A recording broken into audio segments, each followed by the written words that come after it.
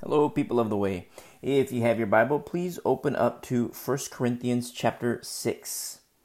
And we have been studying some very, very heavy subject matter, and it hasn't stopped yet. We're still going to be touching on some very, very sensitive subjects. Now, to my beautiful brothers in the Lord, young, old, I don't care. But to my beautiful, beautiful brothers in Christ, I love you. We're going to be touching on some serious matter, and it's to help us understand. Keep in mind that the church in Corinth, they were babies. Never, ever, ever forget 1 Corinthians chapter 3, when Paul, inspired by the Holy Spirit, writes to the church in Corinth and says in verse 1, 1 Corinthians chapter 3, verse 1, he says, "And I, brethren, could not speak to you as to spiritual people, but as to carnal, as to babes in Christ. I fed you with milk and not with solid food, for until now you were not able to receive it, and even now you are still not able." You see, they were babies. And because of the fact that they had the arrested development, remember, 3 years. 3 years. The time period from when Paul wrote the letter to the church in Corinth, or from the time that the church was founded to the time that Paul wrote the letter, there's 3 years. It might even be 4 or 5 years, but I say 3 years just, for extra wiggle room. But 3 years of arrested development, no growth in Christ. Milk is beautiful, but keep in mind that milk is for babies. There's no moving on to perfection. And I don't think the church in Corinth, when you look at 1 Corinthians chapter 1, I don't think the population of the church if we were to take the demographics of the church in 1 Corinthians chapter 1, I don't think that the same number is at the end of, in chapter 16, 1 Corinthians 16. Because there's something about truth that it divides, naturally so, because our Lord, He's the one who says, "I didn't come to bring peace, I came to divide." When you hear me reference in Luke 12, how it's our Lord who says, "I didn't come to bring peace, I came to divide." And, I'll turn there really quick without, to give you the specific verse. But in Luke 12:51, he says, "Do you suppose that I came to give peace on earth? I tell you, not at all, but rather division." And that's what truth does. Truth divides. Now, if we turn really quick, before we start our study, turn really quick to John chapter 6. And in John chapter 6, something interesting happens here. And what happens in John chapter 6, verse 2, we see, he says, "Then a great multitude followed him because they saw his signs." Now you see multitudes and multitudes and multitudes of people following our Lord. And then, you wonder, well, why are the multitudes following him? It says in verse 2, because they saw his signs. Okay, so a whole bunch of people are following. They see signs, and maybe they want to see more signs. But then you look at verse 5, and then you see, then Jesus lifted up his eyes and seeing a great multitude coming toward him. So now this great multitude, they're in, close proximity. And then what happens now? In verse 10, you see in verse 10, then Jesus said, "Make the people sit down." Now there was much grass in the place, so the men sat down, in number about 5,000. So now when you look at verse 2 and you see a great multitude, in verse 5 you see a great multitude, then you get in verse 10, you're like, wow, that's a great multitude, 5,000? When you read the account in Matthew, you see that it's 5,000, but then it says including or 5,000 men, and then they had the women and children too. So it begs the question: is it 5,000 plus? 5,020, 5,030, 5,100. So it's 5,000 plus. But you see, wow, that's a lot of people. And feeding the multitudes. Wow, praise be to the Lord. Everybody knows about feeding the multitudes. It's a very popular, even among non-believers, feeding multitudes of people. Even among non-believers, you see, wow, Jesus fed thousands. And praise be to the Lord. But then at the same time, you see, so this passage in John 6 where the multitudes are being fed, and praise be to his name. But then after this, what happens is the Lord crossed the water. Look at verse 24, still in John 6, verse 24. When the people therefore saw that Jesus was not there because he crossed the water, nor his disciples, they also got into boats and came to Capernaum seeking Jesus. So remember, 5,000, when you read the account in Matthew, like Matthew 14, you see 5,000 plus. But then in verse 2, remember, it says they saw the signs. And now, are they still seeking Jesus because of the signs? Let's read on. In verse 26, Jesus answered them and said, most assuredly, I say to you, you seek me, not because you saw the signs. So verse 2, they saw the signs and they wanted to see like, wow, what's happening here? We want to see more signs. And then all of a sudden, they get to eat. Now their bellies are nice and full. And now they continue following Jesus. And so the Lord says in verse 26, you seek me not because you saw the signs, but because you ate of the loaves and were filled. You see? Wow. So now their bellies are nice and full. And then they follow Jesus. And the Lord says, you seek me not because you saw the signs, but because you ate of the loaves and were filled. That's why you hear me reference from time to time, what is it about the Lord that we seek? Is it the presence or is it the presence? Sounds exactly the same, but two different meanings. The presence of the Lord, like the blessings of the Lord. Give me the gifts. Give me. I like this. I want this. And those are the blessings, and seeking blessings.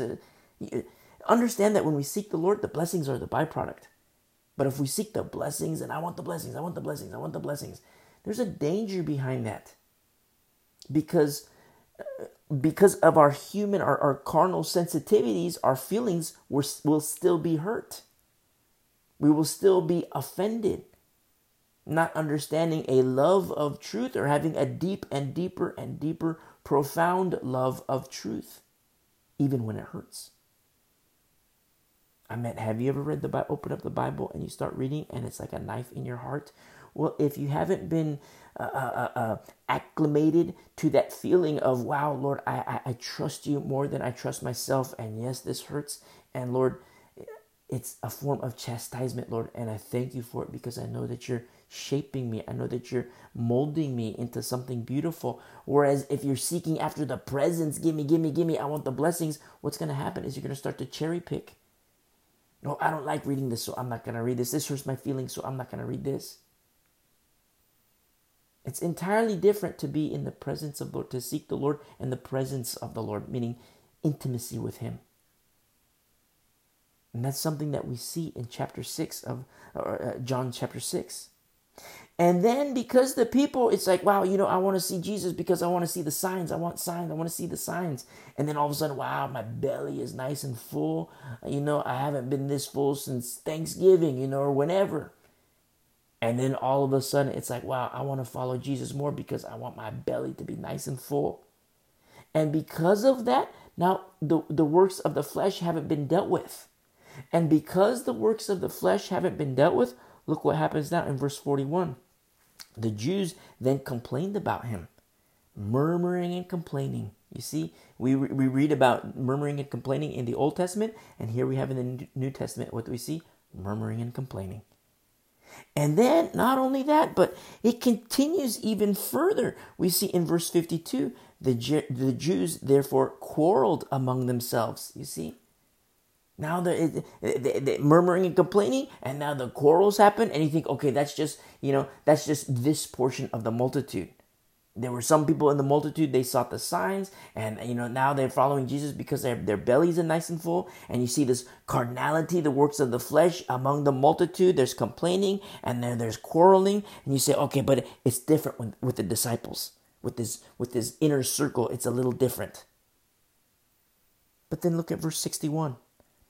When Jesus knew in himself that his disciples complained about this, he said to them, does this offend you? You see?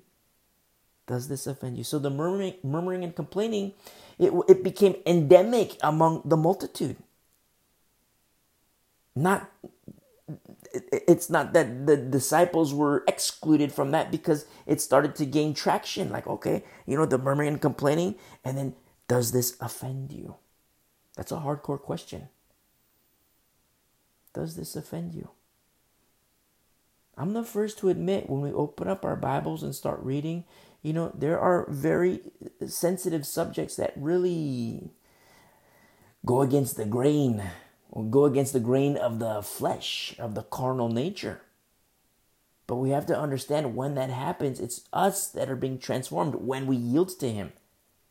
Because if we start to read the Bible as an offensive book, which I have to tell you, it is very offensive to the carnal. The more carnal you are, the more offensive the Bible will be. The less carnal you are, the more blessings you'll have in the Word of God.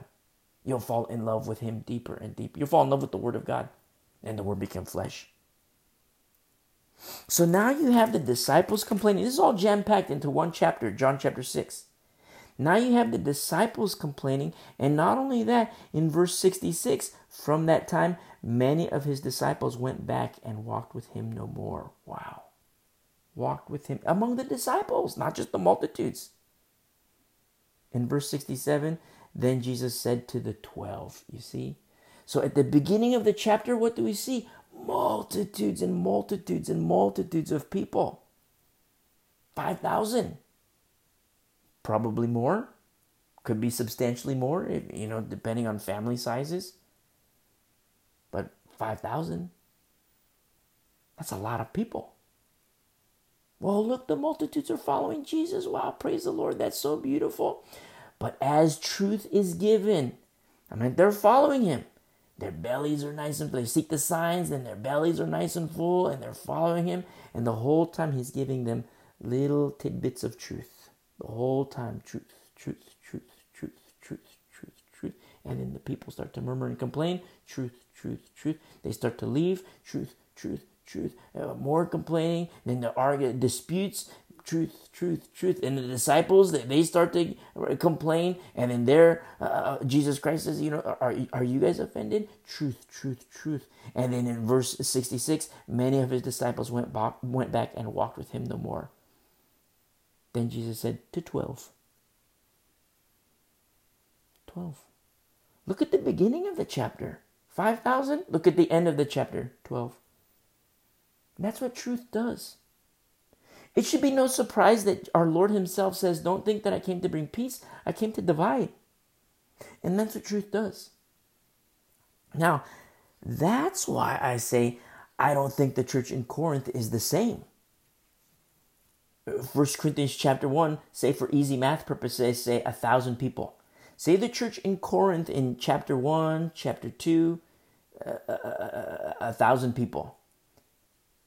But then, all of a sudden, as truth gets divvied out, what we looked at last week, chapter 5, that's kind of like, you could call it an indictment. I don't know if an indictment against the church, that might be kind of heavy, but wow, it's a heavy, heavy chapter. When he says in chapter 5, verse 4, in the name of our Lord Jesus Christ, when you are gathered together along with my spirit, with the power of our Lord Jesus, deliver such a one to Satan. Wow. You see, that's hardcore. Deliver such a one to Satan for the destruction of the flesh, he says, that his spirit might be saved in the day of our Lord, in the day of the Lord Jesus. That's from chapter 5, verse 5. 1 Corinthians. And so let's put ourselves in a time machine. Say you and me, we go in a time machine, we go back to, this particular moment in time. And we sit in a fellowship in the church in Corinth. Somebody comes running in the doors. Hey, we got a letter from Paul. People are kind of looking around, like kind of excited, like, wow, Paul, we haven't seen him for 3 years. How is he? Read his letter. It's like, oh, who here can read? Somebody raises their hand. Oh, I'm well versed. I can read. Okay, stand up to the front. Start reading the letter. And you and me, we're sitting in the pews or we're sitting in the chairs. If it's maybe a small fellowship, small home fellowship, we're sitting down, just listening.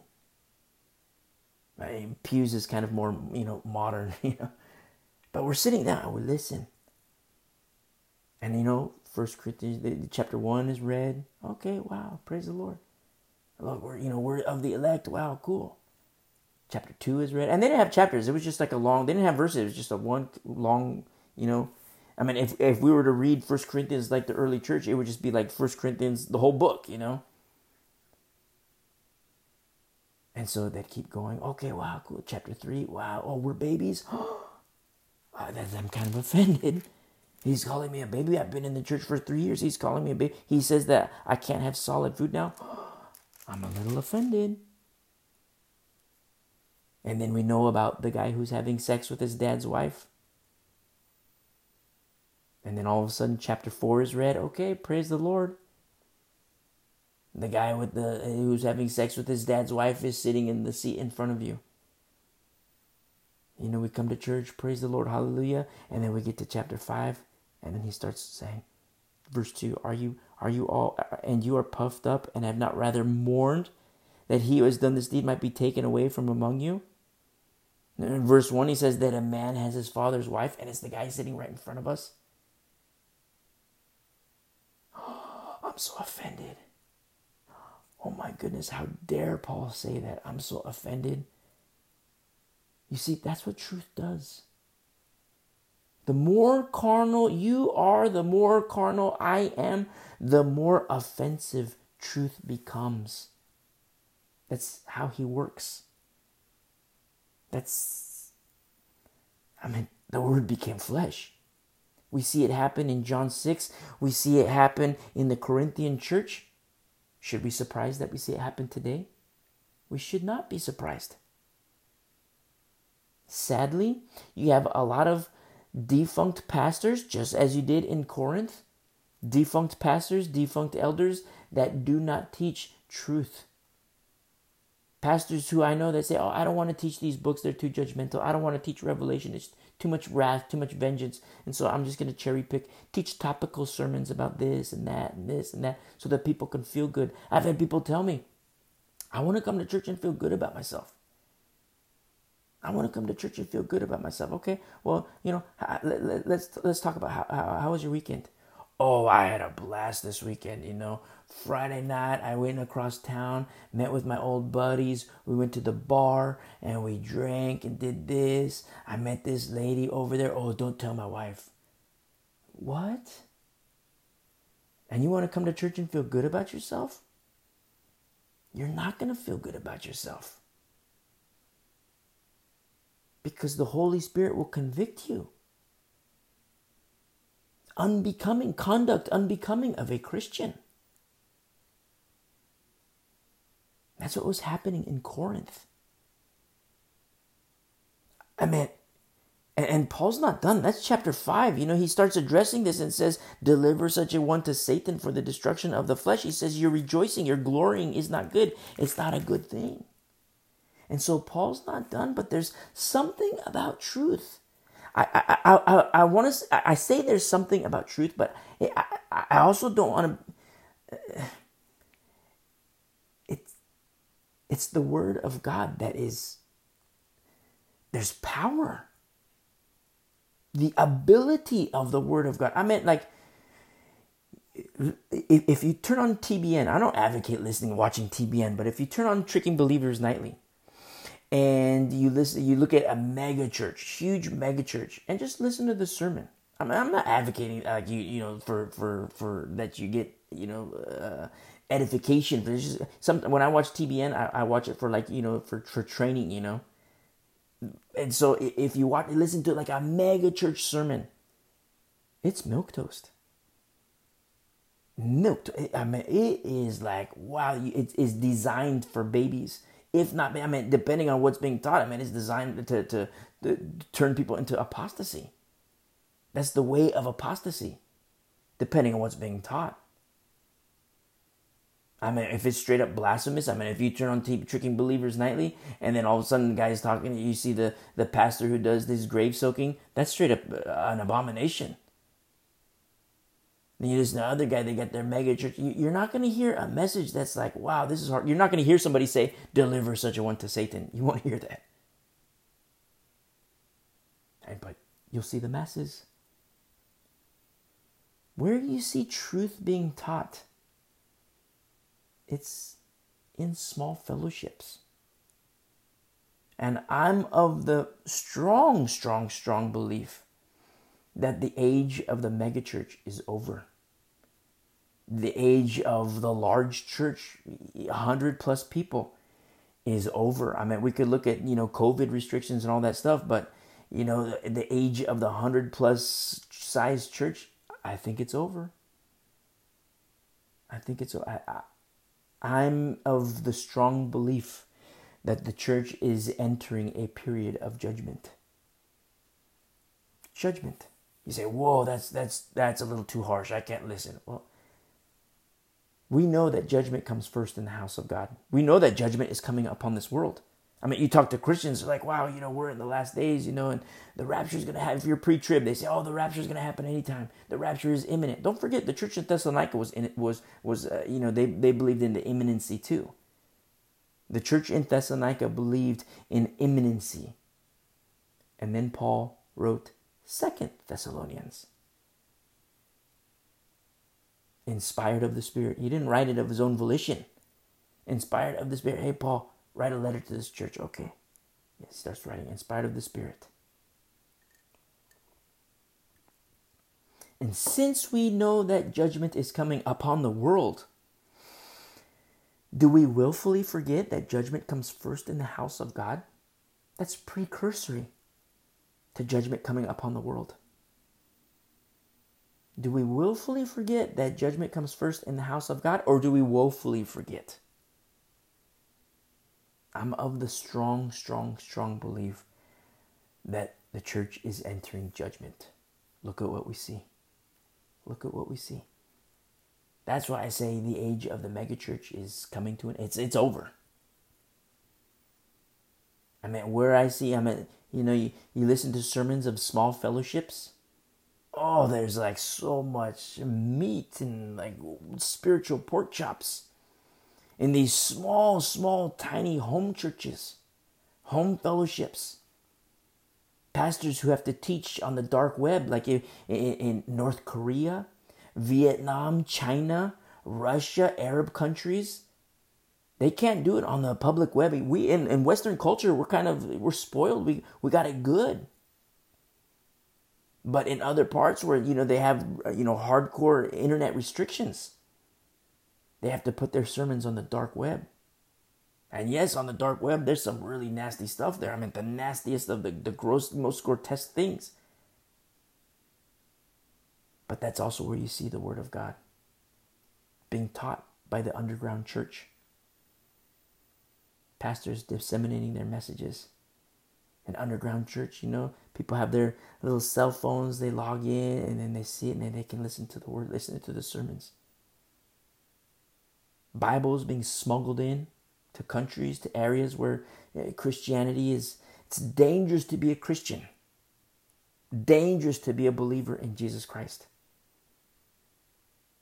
Now we're starting to see judgment in the house of God. Judgment in the house of God. Look at what's being taught in the pulpits. Look at what's being accepted in denominations. And we need not be surprised that these things are happening. We also need not be afraid. It's very important to understand. And so we're going to continue. Paul, he's not stopping. He has his foot on the gas. And it's not to hurt the church. It's not to destroy the church. It's to help them grow. They're babies, but it's to their own detriment, the church in Corinth. It's dangerous to be a baby. I watch the nature shows. You hear me mention this from time to time. I'll say it again. I watch the nature shows, and like a gazelle gives birth to a little baby gazelle. And then the baby gazelle, it takes a while for them to get their legs, and they start, stumbling. They get up and they stumble. But they have to quickly learn how to walk. And God gave them that ability to learn to walk quickly, to learn to run quickly. 2 hours after they're born and they're running. Not so fast, but they're running nonetheless. And then all of a sudden the cheetahs come, or the lions come. And it's the adults with their strong legs. They can run. But it's the babies that get killed because they can't run away from the lion. The babies get destroyed and eaten, ripped apart. And what does the Bible tell us? That Satan roams around like a lion waiting for whom he may devour. You see? Babies, it's dangerous to be a baby. It's beautiful if you're a baby in Christ. I mean, if you're a brand new believer 1 month ago, if you became a believer today or yesterday or last week. But I mean, if you've been on milk for 2 years, 20 years, 40 years, that's not good, my friend. That's not good. And we're going to discuss some hardcore subject matter. And to my brothers, I love you. Now, I have to say these subject matter that we're going to touch on are sexual in nature. So if you have children, I don't know if you want to have them listen. I would say,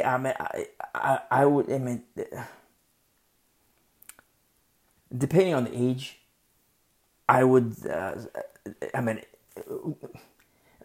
we have kindergartners that are being indoctrinated in sex education. Kindergarten is like 5 years old. 5 years old. Kindergarten. I mean, you go to the toy store, you go down where the dolls are, and all the dolls, like 80% of the dolls look like prostitutes. So the sexualization of children, it's here. It's been here. We don't have to be surprised.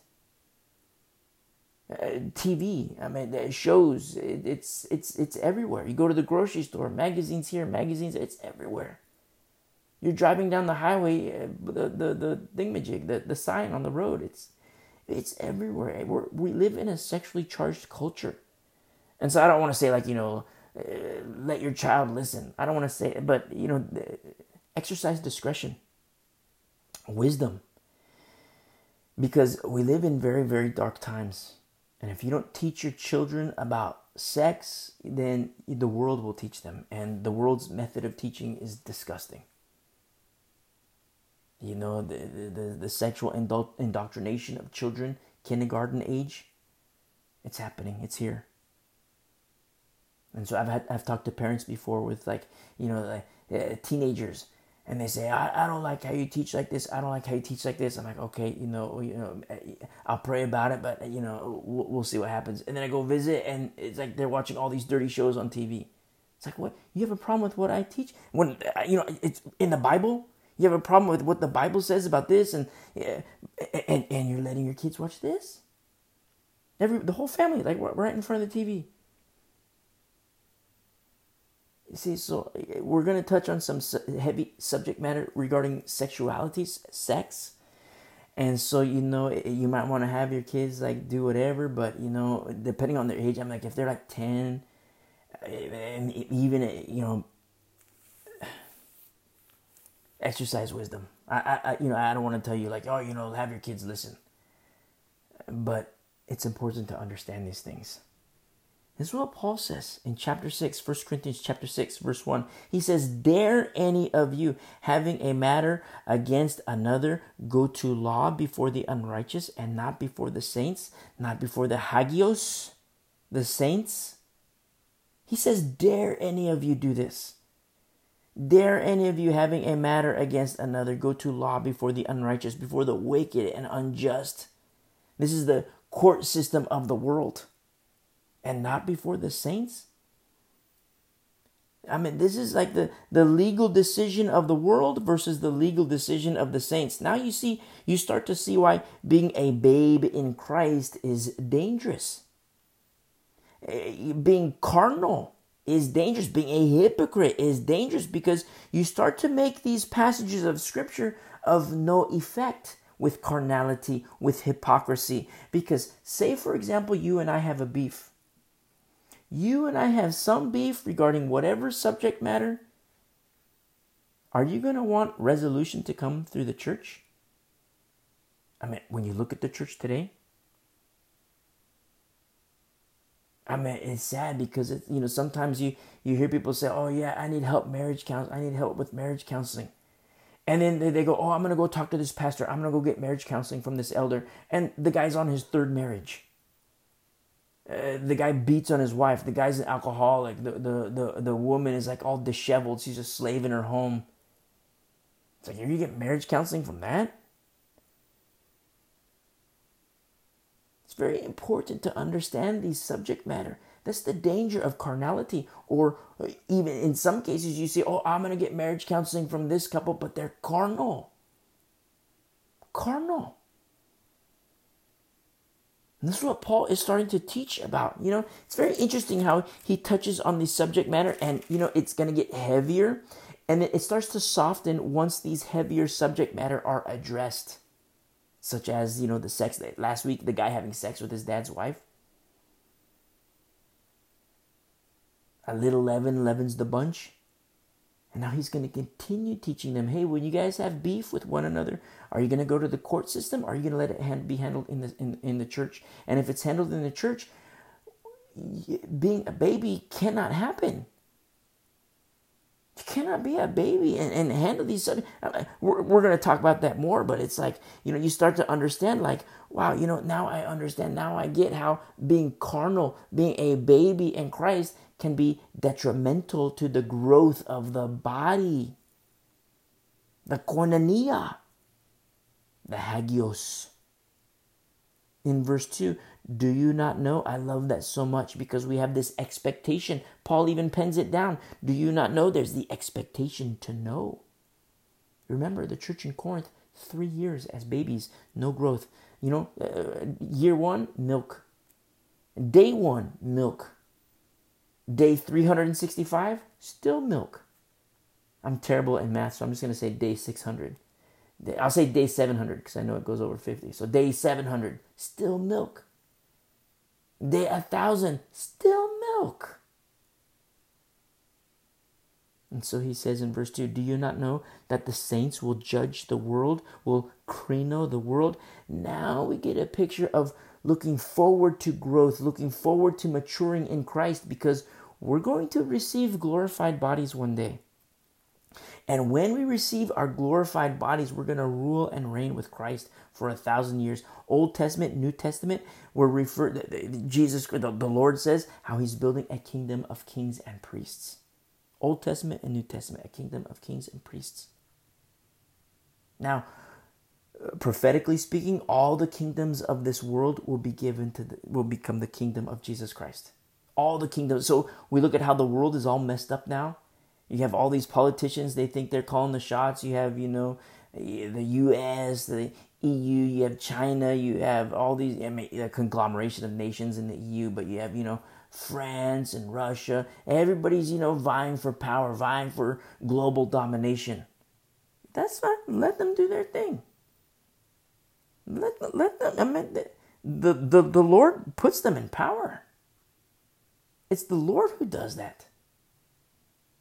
And you see all this mess everywhere across the globe. And you know what's going to happen? One day, the kingdoms of this world will be given to Jesus Christ.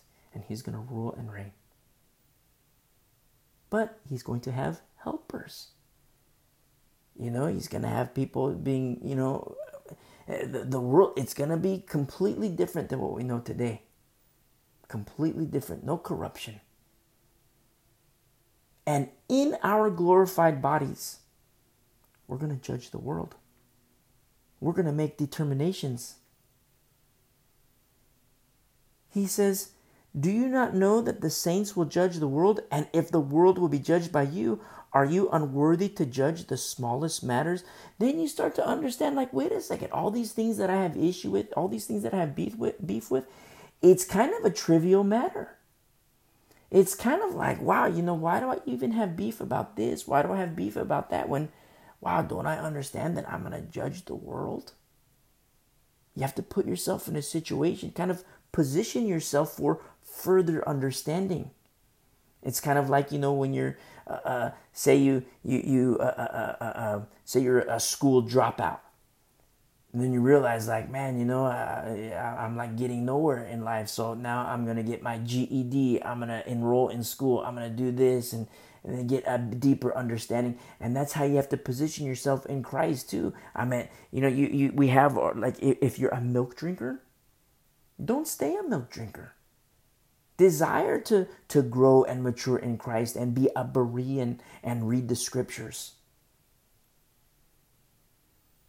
And understand the scriptures, Old Testament and New Testament. Say you and me, we have beef over $5. Say, for example, I'm walking in front of your house. I look down. I see a $5 bill. I pick it up, put it in my pocket. And then all of a sudden you see me through your window. And you're like, whoa, that's my $5. I needed that to pay rent. And then you come running out. Hey, that's my $5, $5. And instead of me saying, oh, here, your $5, no big deal. Instead of me, I say, no, this is mine. I finders keepers. Finders keepers, losers weepers. This is my $5. This is yours. And then all of a sudden we butt heads.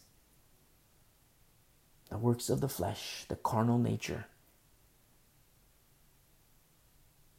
You see?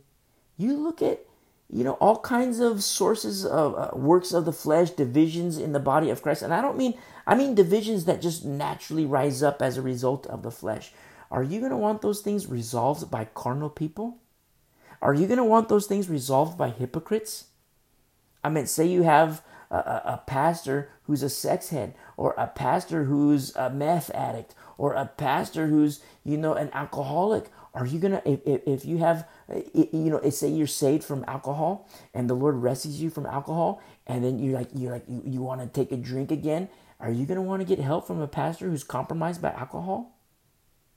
From an elder who's compromised by meth and crack and marijuana and pornography and fill in the blank?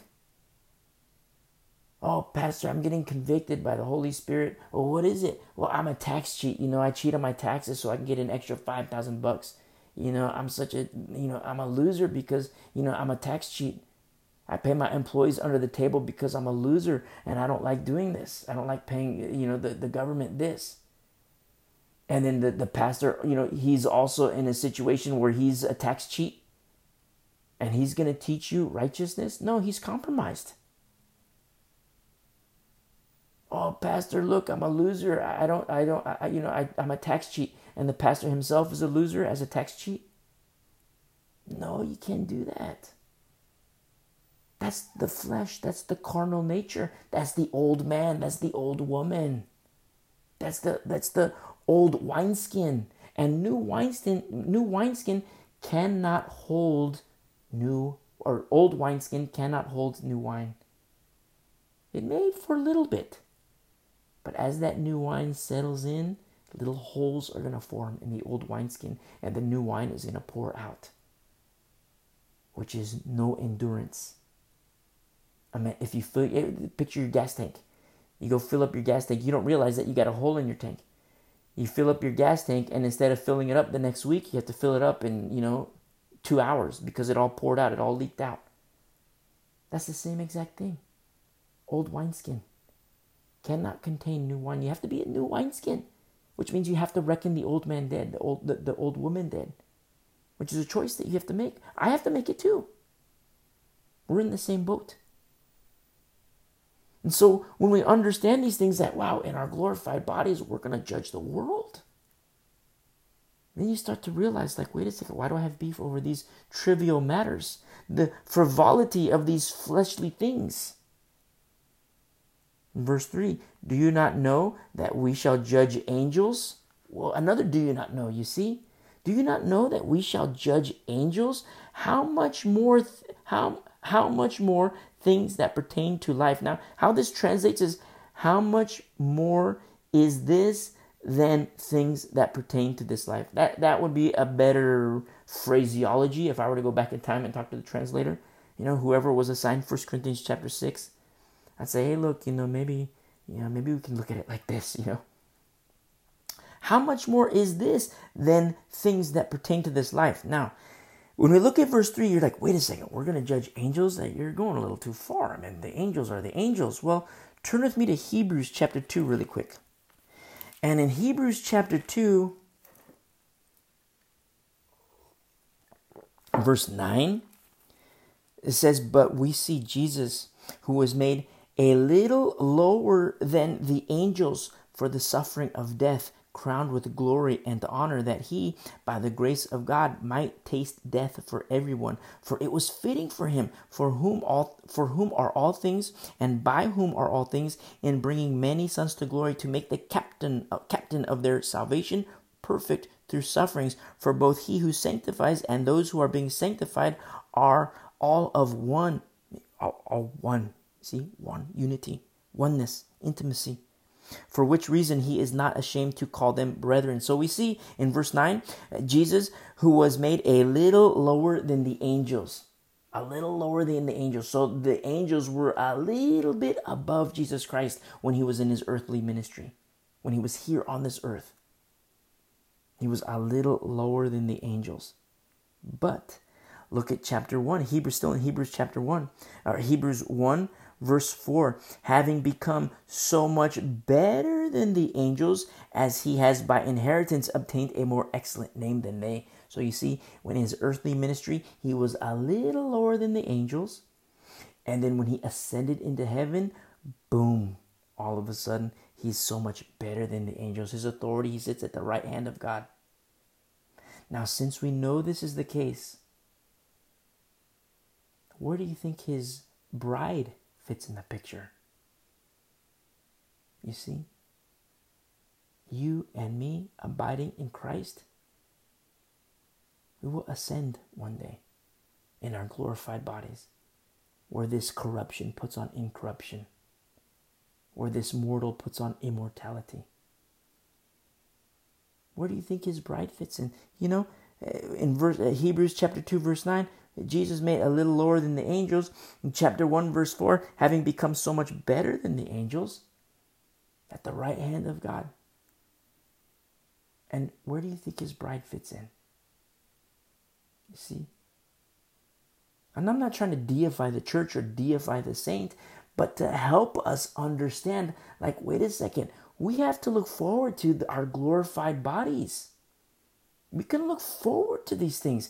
And in so doing, in looking forward to these things, we start to understand, just like 1 Corinthians chapter 6, verse 2 says, do you not know that the saints will judge the world?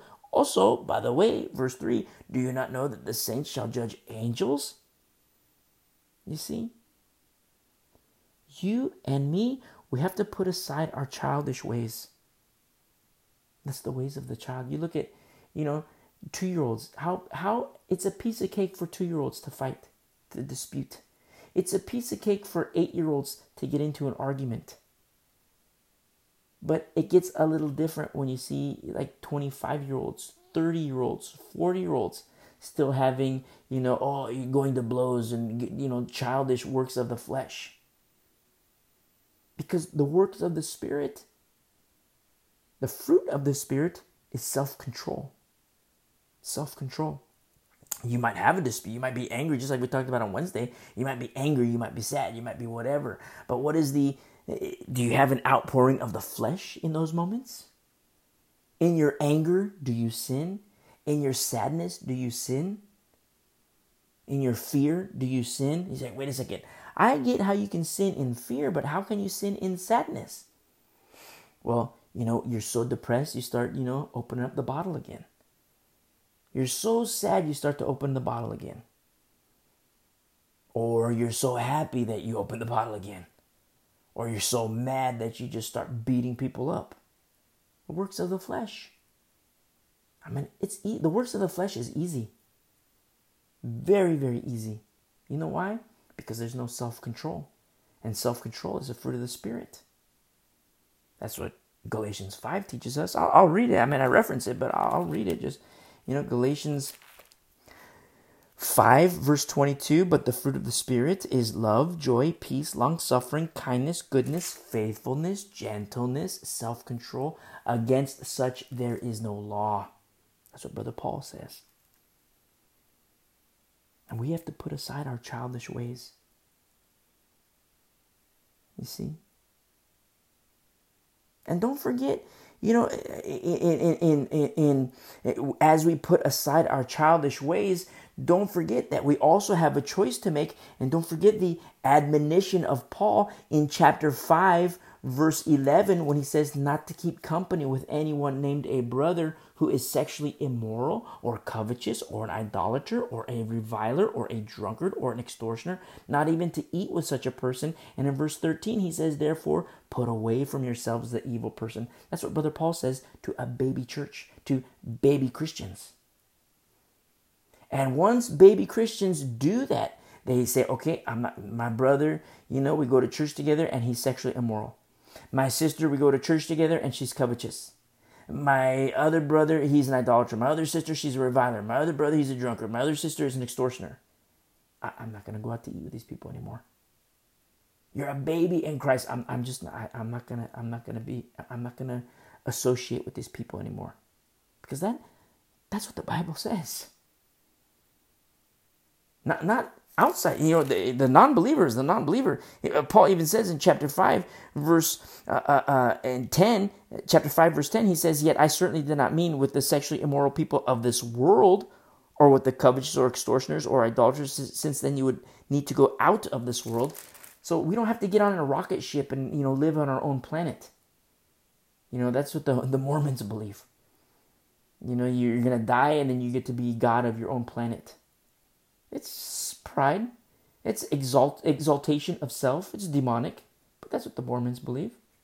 Jesus, the spirit brother of Satan, it's demonic. It's a lie. So don't believe that. But to understand that when we make these decisions, you're a baby Christian. Say you and me were baby Christians. And we're in the church in Corinth. And there's the guy sitting in the front, the guy standing in the front, and he's reading the letter from Paul. And he says, "Whoa, we're baby Christians. We've been on milk for 3 years, no growth." And we kind of feel bad about whoa, I can't, I thought Paul's letter was going to be nice, but he says, "Get this brother out. We're a state 11 right now. Our rejoicing isn't good."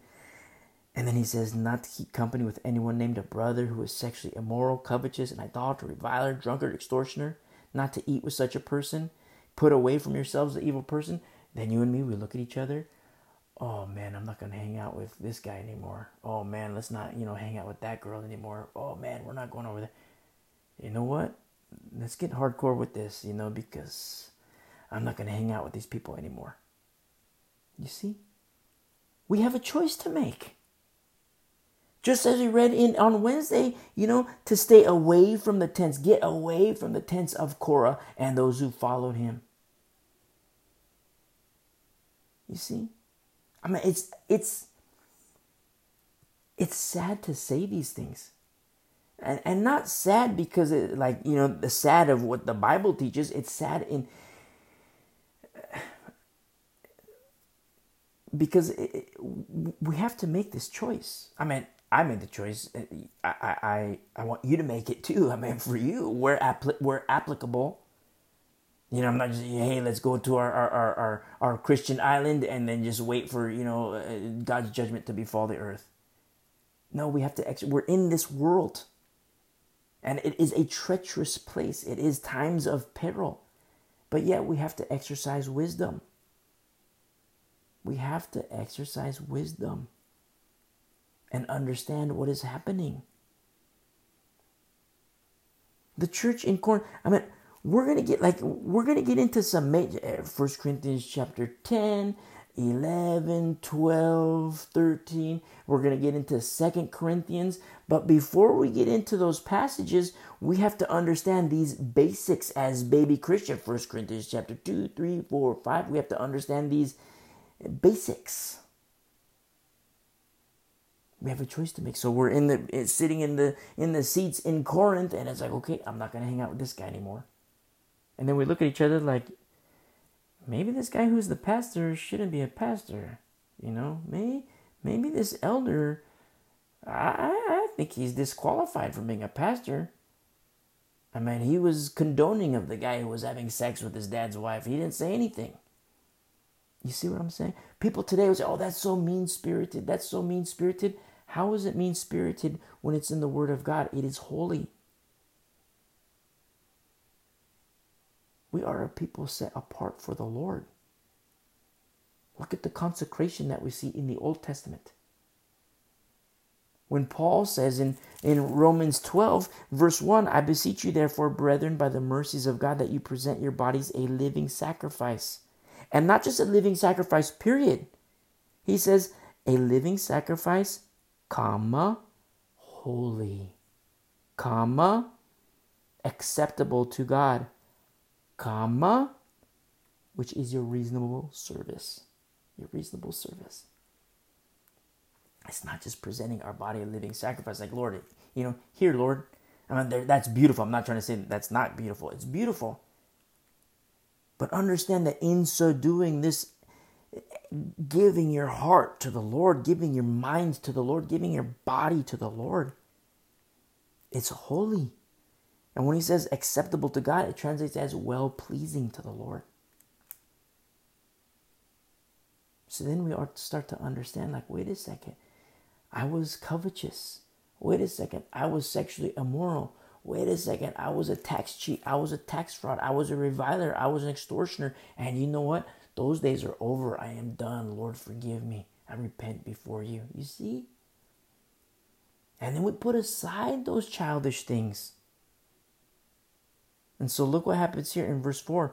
If then you have judgments, or like court systems, the courts. If then you have judgments concerning things pertaining to this life, do you appoint those who are least esteemed by the church to judge? You see how wild this is? So, for example, take the dumbest person you know. The dumbest person you say, oh, that's so mean. Why do you say it?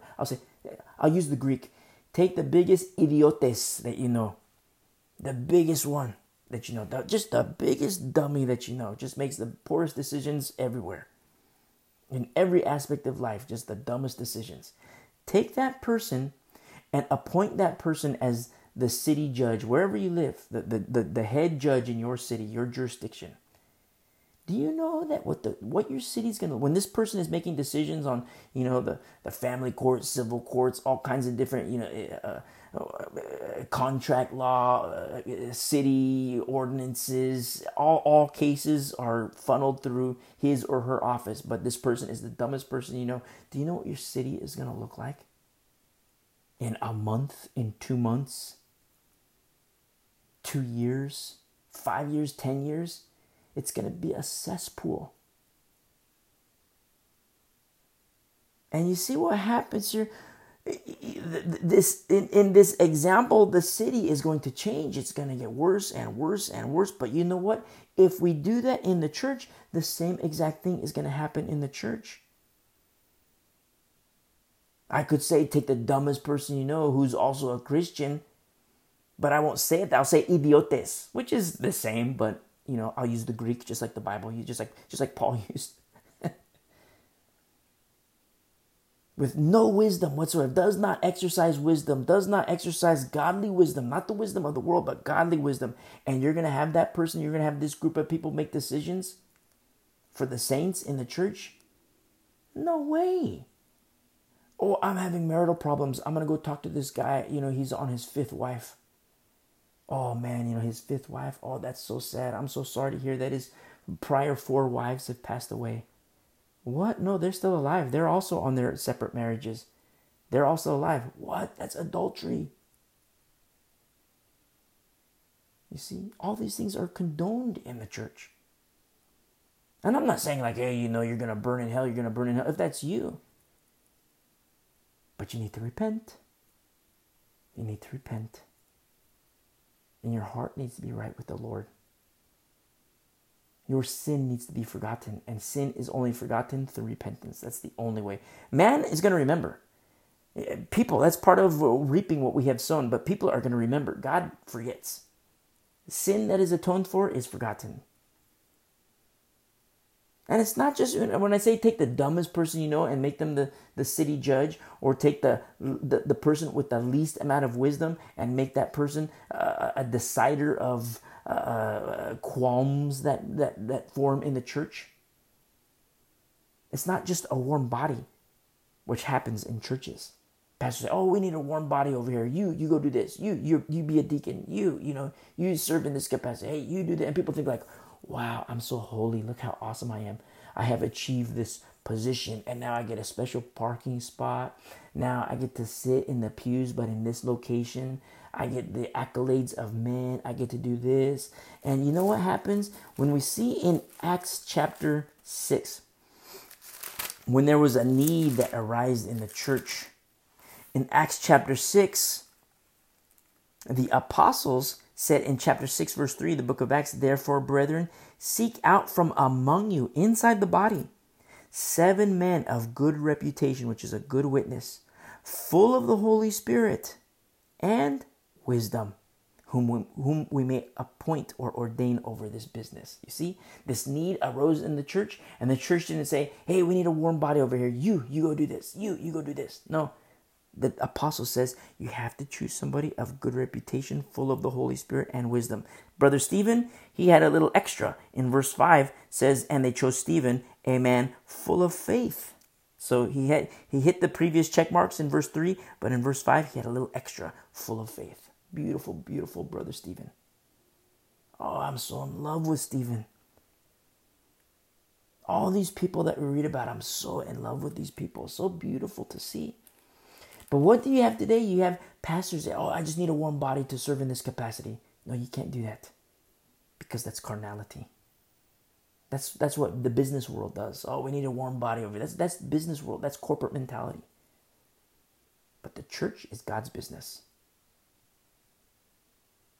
You see? And, talking about succession too. A lot of times pastors, they say, I'm getting old, and so I'm going to leave the church to my son.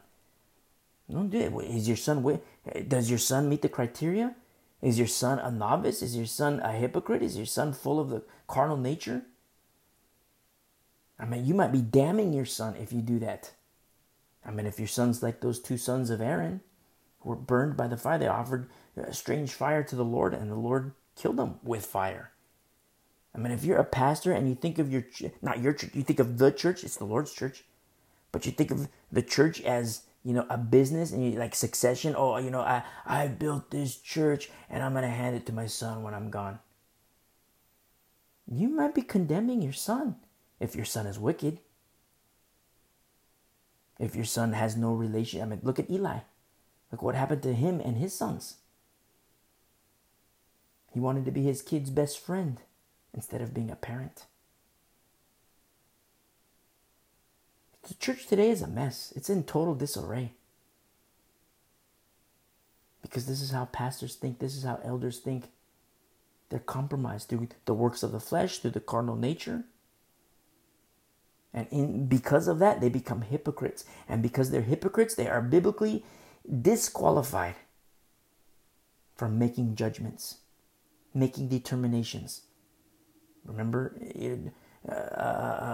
remove the plank from your own eye in order to see clearly. Then when you remove the plank from your own eye, and then when you can see clearly, then you're able to help a brother, then you're able to help a sister. But you got a lot of people in positions of authority that have big old planks in their eyes, such as the church in Corinth. All these things that are happening in the church, it begs the questions, where in the world were the pastors? Where in the world were the elders? Where in the world were the deacons? Where in the world were the bishops? Where were they? Why do these things even have to be mentioned?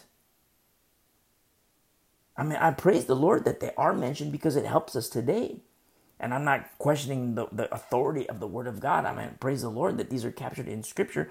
But as an observation, it's like, wow, why was there a guy in the fellowship that was having sex with his dad's wife, and the church comes together and everybody starts to rejoice? Why did it get to this point? Praise be to the Lord for Chloe. I'm so in love with Chloe. So in love with Chloe. Those in her household, a little home fellowship. I don't know how many people. Might have been 3 people, 2 people, might have been 10 people, 50. I don't know.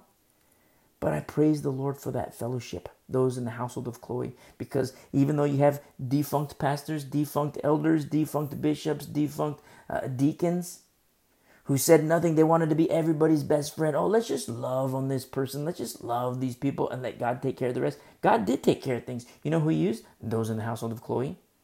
He used Paul. He used Timothy. I don't know if Chloe was married. She might have been single. She had her own dwelling place. If she was single, maybe she had, a little bit of money. A little bit of no quorum to have men and, have men present. No quorum. So it was like, okay, we're just going to have a fellowship of women. And there's no teachers. So you know what? I'm just going to teach a female.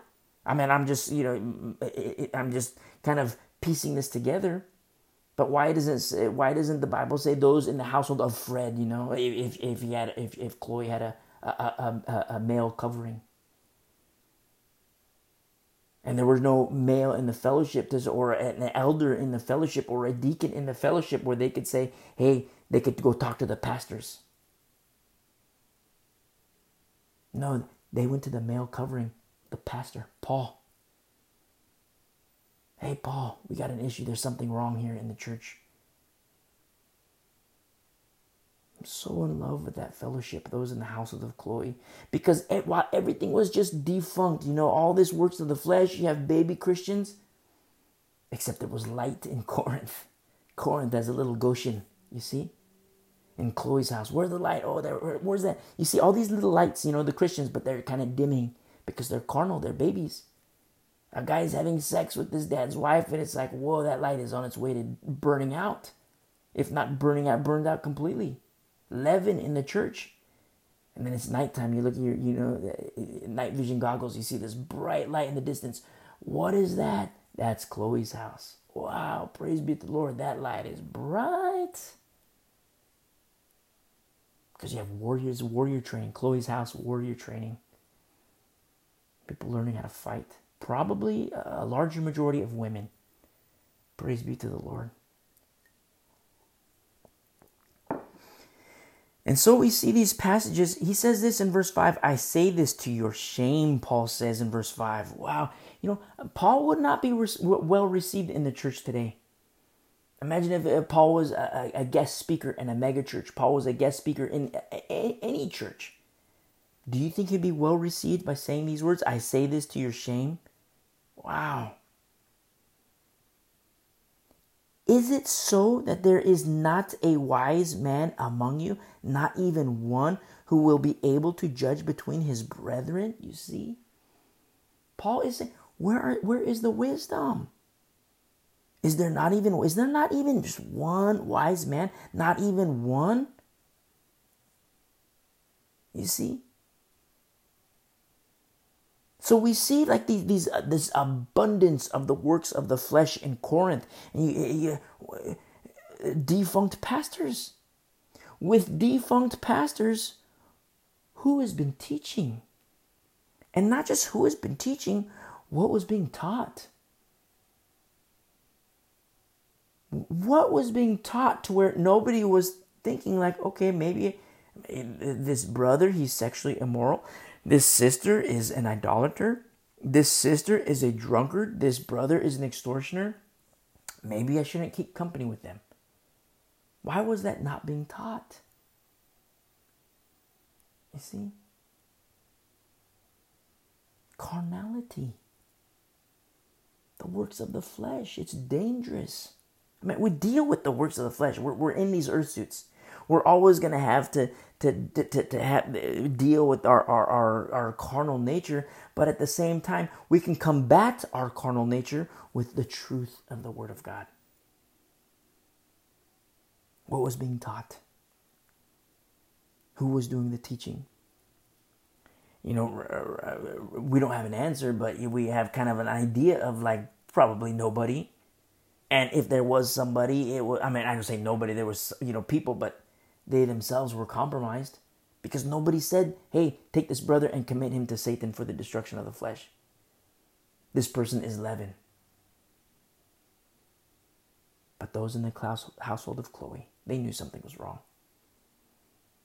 Something's wrong here, guys. Let's go to our authority, our covering. Who is that? Paul.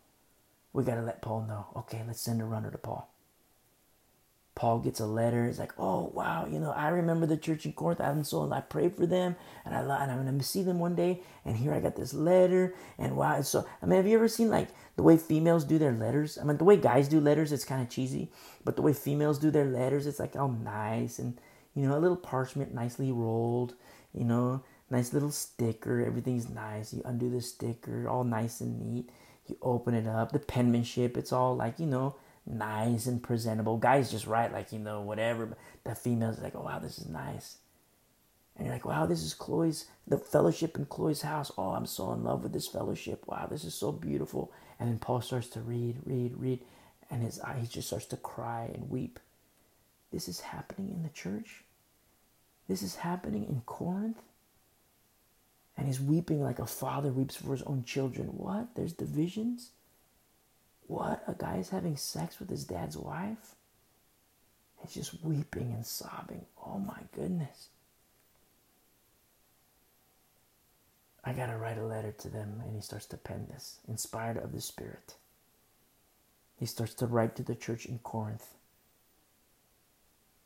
And addressing the works of the flesh and the carnal nature. Something that nobody's done. No pastor has done. No elder has done in Corinth. Paul is doing it. Praise be to the Lord. Let's see what happens here in verse 6. But brother goes to law. Brother goes to court against brother. And that before unbelievers. So you see, the church and the world are exactly the same. It's not good. It's not good. So say, for example, that $5 bill example. I'm walking outside your window. I see the $5. I pick it up, put it in my pocket. You run out. Oh, that I dropped that when I was getting my mail. And that's my rent money. Can I have that $5 back? That doesn't have your name on it.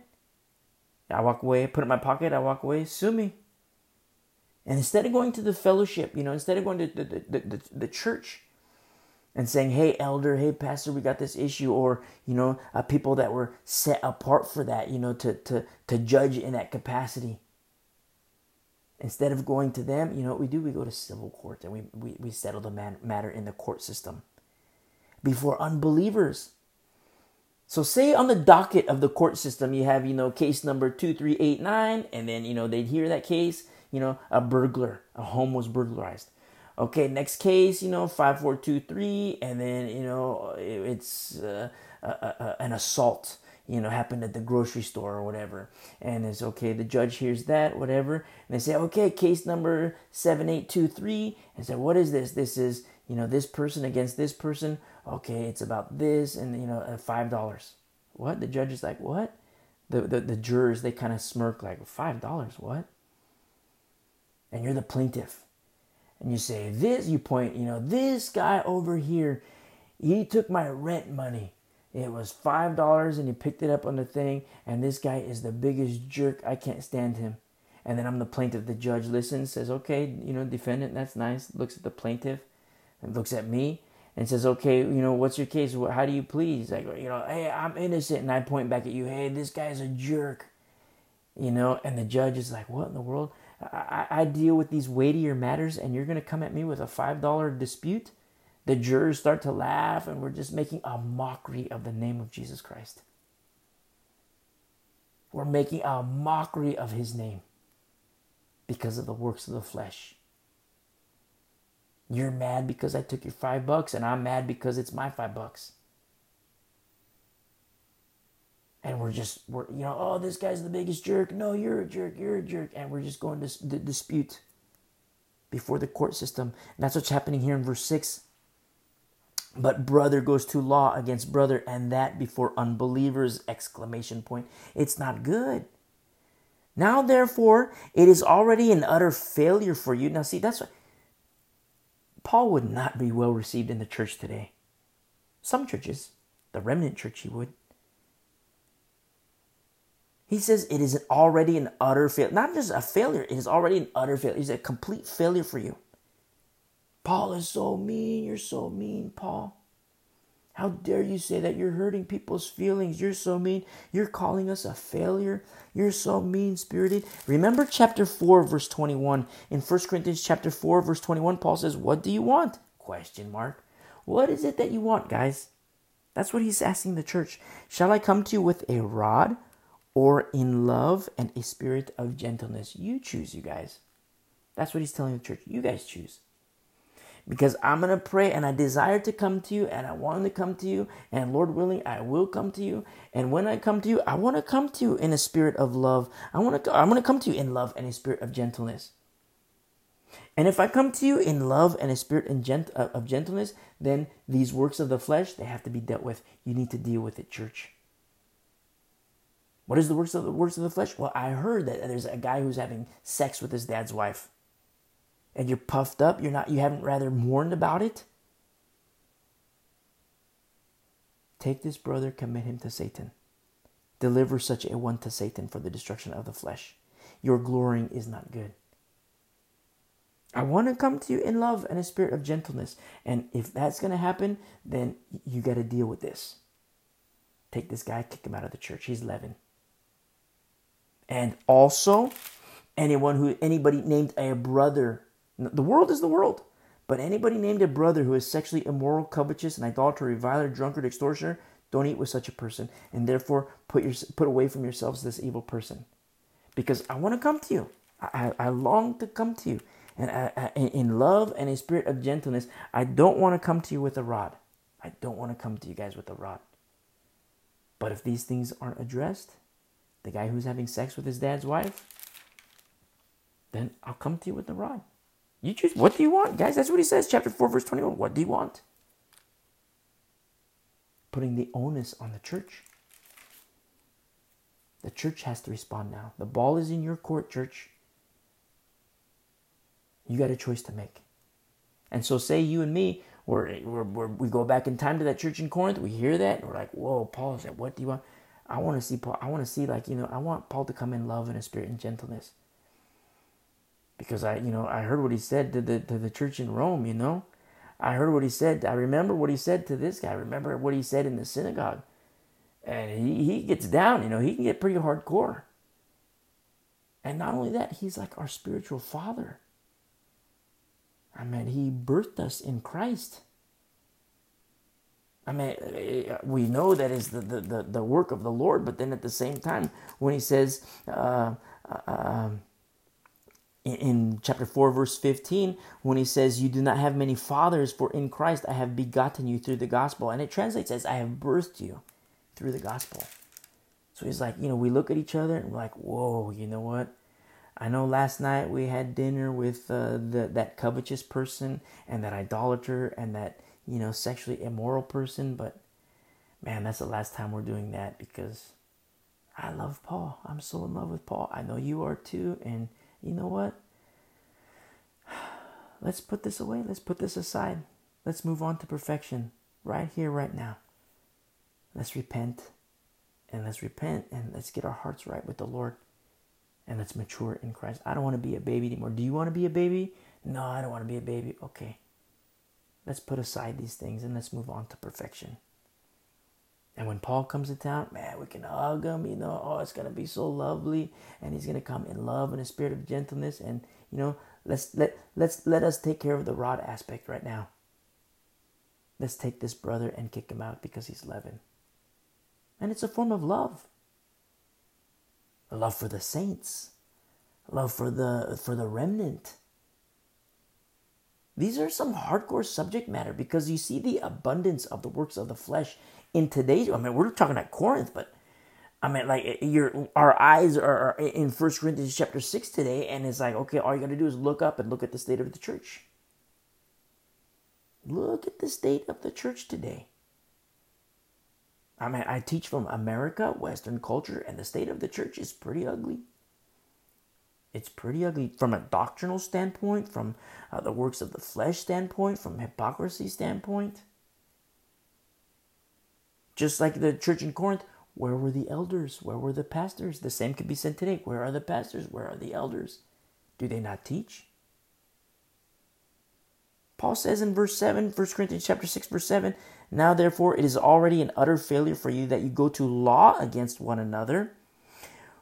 Why do you not rather accept wrong? Now, very rarely do I lord over anybody's faith, and I don't want to. But sometimes I make specific mention. I want you to highlight this. And I'm going to do so right now. Highlight this last part of verse 7. Why do you not rather accept wrong? Question mark. Why do you not rather let yourselves be cheated, let yourselves be defrauded, and destitute is how it translates. You see? That's powerful. That's hardcore. Why do you not rather let yourselves be cheated? That's hardcore. So that $5 situation, you and me have beef over $5. You're in your window. You look out your window. You see me walking by. I pick up $5 and I put it in my pocket. And you're like, "Oh man, there's the $5 I was missing. I gotta pay my rent." You come running out. "Hey, that's my $5. Can I have it back?" "Sure, here, no big deal." Here it is. No big deal. Or that's me like, well, I don't have my $5 anymore. What I thought was mine, I don't have it anymore. Or you look out the window and you see me put $5. You're like, wow, that's my rent money, and man, I'm really kind of up the creek without a paddle, but I'm gonna let myself be cheated. I'm not gonna go to court. I'm not gonna take him to court. I'm not gonna, I remember what Paul said, that we're gonna judge the world. The saints will judge the world. I remember what Paul said, we shall judge angels. I don't want to go to court over these small, minute things. And yeah, I'm short on rent money, but I'll work an extra shift. That's letting yourself be cheated. The carnal cannot understand this. And I'm not saying, that's a choice that you have to make for yourself. I can't make it for you. Nobody can make it for you. You can't make it for another person. Only a person can make it for himself or herself. I want to let myself be cheated. And then in so doing, you can rejoice. Why? Look at how our Lord was cheated. Look at how our Lord subjected himself to that too. When he was innocent. Completely innocent. And look at what they did to him. Why do we not rather let ourselves be cheated? Look at what happens here in verse 8. No, you yourselves do wrong and cheat, and you do these things to your own brethren. Paul is getting things straight. He's saying, you guys, these works of the flesh, this isn't good. This isn't good. Now, verse 9.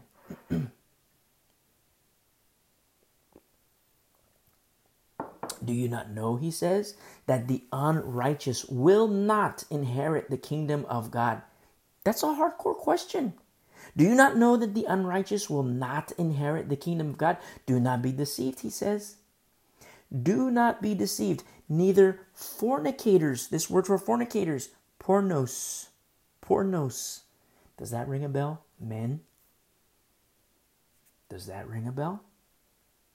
Neither fornicators, pornos in the Greek, which is fornicator, debauchery, prostitute, and whoremonger. Neither fornicators, nor idolaters. Idolater is a worshiper of an image, or a servant or worshiper of an image. Nor adulterers. The adulterer here is an illicit partner of a married person or an apostate. Nor adulterers, nor homosexuals, which is effeminate, nor sodomites, which is an abuser and defile of self with mankind. Sodomite, you won't see that word sodomite anymore, but it's in the Bible. Nor thieves, nor covetous, nor drunkards. Drunkard here translates as tipsy, habitual drinking. Nor revilers. A reviler is abusive in language. Nor extortioners. This is obtaining gain from another by force, by violence, by fear, or under the guise of right. So, you make it seem like you're innocent. You make it seem like what you're doing is right, but really you're extortioner. Will inherit the kingdom of God. Remember, neither, in the beginning of verse 9, neither fornicators, idolaters, nor homosexuals, nor sodomites, nor thieves, nor covetous, nor drunkards, nor revilers, nor extortioners will inherit the kingdom of God. That's a hardcore verse, verse 9 and 10. These are hardcore passages. And remember this, do not be deceived, he says. You see, deception is going to get worse and worse and worse and worse in these last days, because things like this, these are inside the church today. And these are entering the church at an astronomical rate. The church is being defiled by the works of the flesh. But not so with the remnant. Not so with the remnant. Division is happening right before our eyes. In the camp of God. In the camp of the church. division is happening. Just like we see division happening in the Old Testament, in our studies in Numbers. We see the Lord dividing. That's what truth does. And I love this so much in verse 8. It says, and such were some of you. Past tense. Never forget that. Past tense. Not such are some of you. Not that you're a drunkard and such are some of you. Not that you're a reviler and extortioner, covetous, thief, sodomite, homosexual, adulterer, idolater, fornicator, pornos. And verse 11 doesn't say, and such are some of you. It's past tense, which means what? The old man, the old woman have been reckoned dead. Such were some of you. And this is so beautiful because it's like, wow, inside this church in Corinth, we're former fill in the blank. A former drunkard, former extortioner, former covetous, former reviler, former sodomite, former homosexual, former adulterer, former idolater, former fornicator. Former. And if that's you today, you're listening. Say you're not a believer. If you're listening to my voice, you're not a believer, and you're like, man, I'm a drunkard. Man, I'm a reviler. I'm an extortioner. I'm a homosexual. I'm a fornicator. Is there no hope for me? Yes, there's hope for you. You repent and you receive Jesus Christ right here, right now. Hit pause and listen to the message, how to receive Jesus Christ as Lord. And then when you're done, you say the sinner's prayer, you're done, you come back, come back and hit play, keep listening. That's the old nature. That's the old nature that has been, dead. Killed by you. You make a choice. And now you're alive in Christ. Now you have a choice to make. Now that you're alive in Christ, you have a choice to make. Do you obey or do you disobey? And with disobedience comes a lot of mess.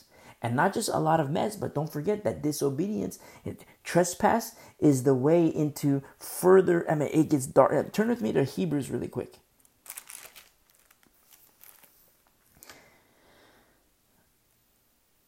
Hebrews chapter 3, verse 12.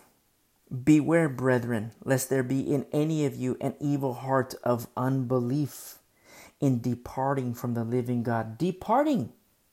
But exhort one another daily while it is called today, lest any of you be hardened through the deceitfulness of sin. And that's what happens with trespass.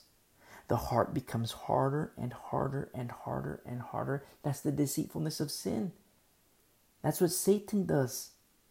Satan tries to get you and me to sidestep the trespasses.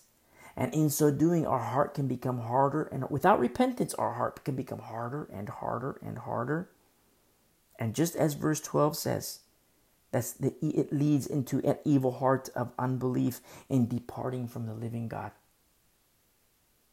Oh, yeah, Jesus will save you. Jesus will save you. Yes, we can. Jesus does save us, but we can also walk away from him. We can also depart away from him. Don't let that happen. Let's go back to 1 Corinthians chapter 6. In verse 11, and such were some of you, but you were washed, but you were sanctified, but you were justified in the name of the Lord Jesus and by the Spirit of our God. It's old to new. Your old nature is now new in Christ. It's not your old nature and you're still old. It's not that you're a crackhead, you come to Christ and you're still a crackhead. You're a sex head, you come to Christ and you're still a sex head. You're a tax cheat, you come to Christ and you're still a tax cheat. No, those things, that's the old nature. It's old to new. Not old to old or old to new and back to old. No, it's old to new and we move on to perfection. People always say, oh yeah, you know what? I'm a Christian and I still cuss from time to time. I still get drunk from time to time. Oh, but God is good. Okay, how long you been a Christian? It's, oh, I've been a Christian for 10 years, 20 years. It's like, wow, is it taking you this long to learn? Let's move on to perfection, my friend. Let's move on to perfection. Oh, don't judge me lest you be judged. Where's the judgment? I never said you're going to burn in hell. But I've taken the plank out of my eye and I see clearly. I'm not boasting. But because I see clearly, I'm telling you, let's move on to perfection. Oh yeah, I still get drunk from time to time. I still get high from time to time. I still go to the strip club every now and then. And I'm still a Christian. Everything's good to go. The works of the flesh, it's okay. No big deal. Well, don't forget the deceitfulness of sin. Your heart can become harder and harder and harder. And that's how you depart away from the Lord. That's the doorway to apostasy. The defection away from truth. The state of being apostate. Which is prophesied to happen. It will happen. And it's happening.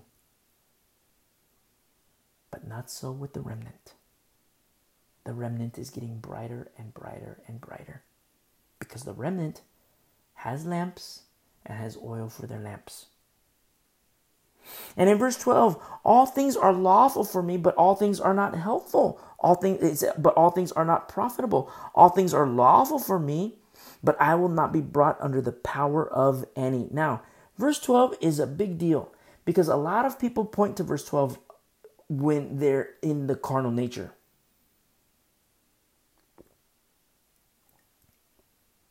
But don't forget, this is Paul writing this. These are Paul's words. All things are lawful for me, Paul, but all things are not helpful. All things are lawful for me, Paul, but I will not be brought under the power of any. It's not to say that this is not for you, but understand that this is Paul saying this. Now, just like, I am crucified with Christ, that's Paul saying, I am crucified with Christ. Sometimes people say, oh, I am crucified with Christ. And as I look on social media, why were you getting drunk last night? Look at this social media. You post this, you're at the strip club last night. I don't see crucifixion. I see the old nature, my friend. I see the old nature, sister, brother. I see the old nature. How can you say you're crucified with Christ when there is no crucifixion? The old nature is still alive. You haven't reckoned the old man dead. You haven't reckoned the old woman dead. Oh, but Jesus hung out with prostitutes and, the adulteress. Yes, he did. But remember, he told the woman caught in adultery, go and sin no more. Oh, but if you say you have no sin, you deceive yourself. Amen. It is written. But as we grow and mature in Christ, you're not going to be sinless, but you can sin less.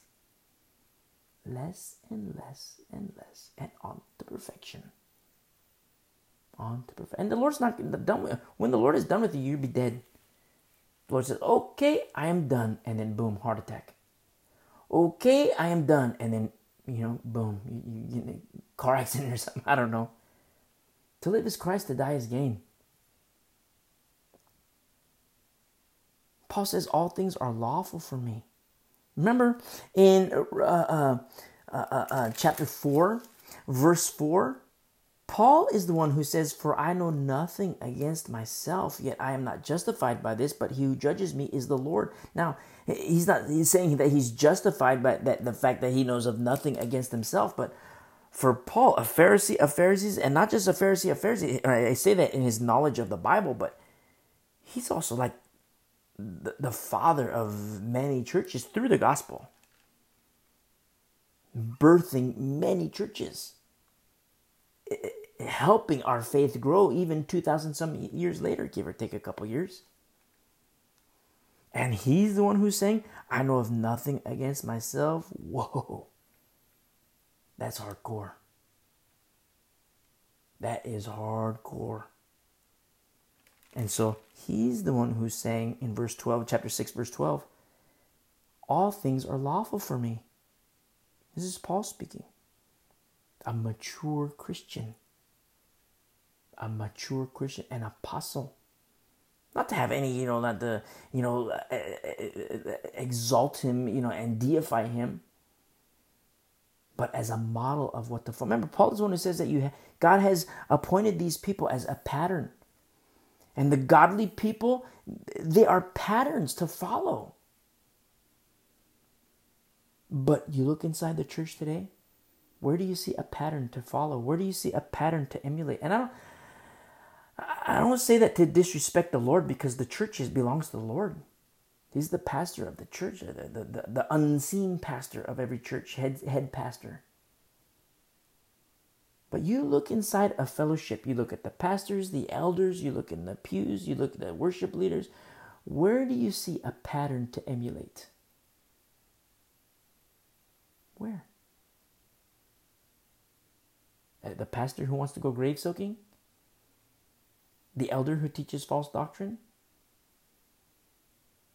The pews, the pastors who are sex heads addicted to pornography? The pastors who are crackheads, the meth heads, doing their marijuana? Oh, it's legal now. That's nice. I don't care.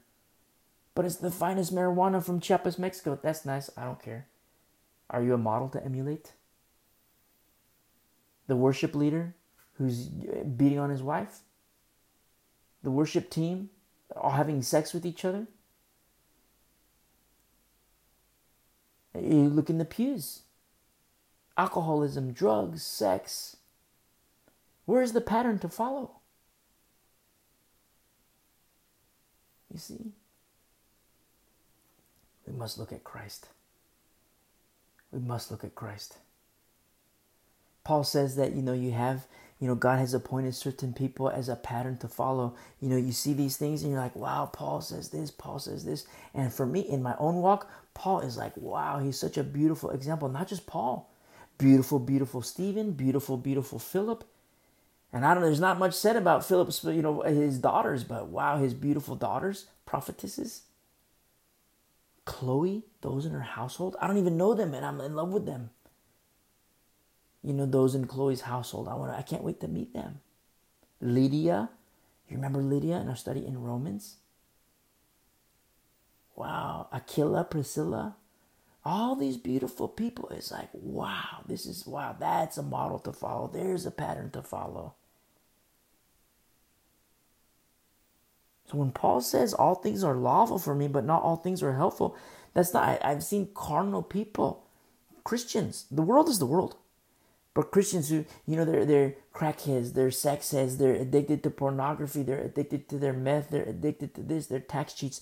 And they say, verse 12, all things are lawful for me, but all things are not helpful. It's like, crack isn't helpful, but it's still lawful for me. Pornography is not helpful for me, but it's not helpful, but it's still lawful. No. That's twisted thinking, my friend. Paul says all things are lawful for me, but I will not be brought under the power or the control of any. This is Paul's choice. Because when you're brought under the power of something, whether it be an addiction, sex, drugs, alcohol, whether it be the carnal nature, it's compromise, spiritual compromise. Compromise. By their own choice. He says in verse 13, foods for the stomach and stomach for foods, but God will destroy both it and them. And putting things in proper perspective here now, men, pay attention.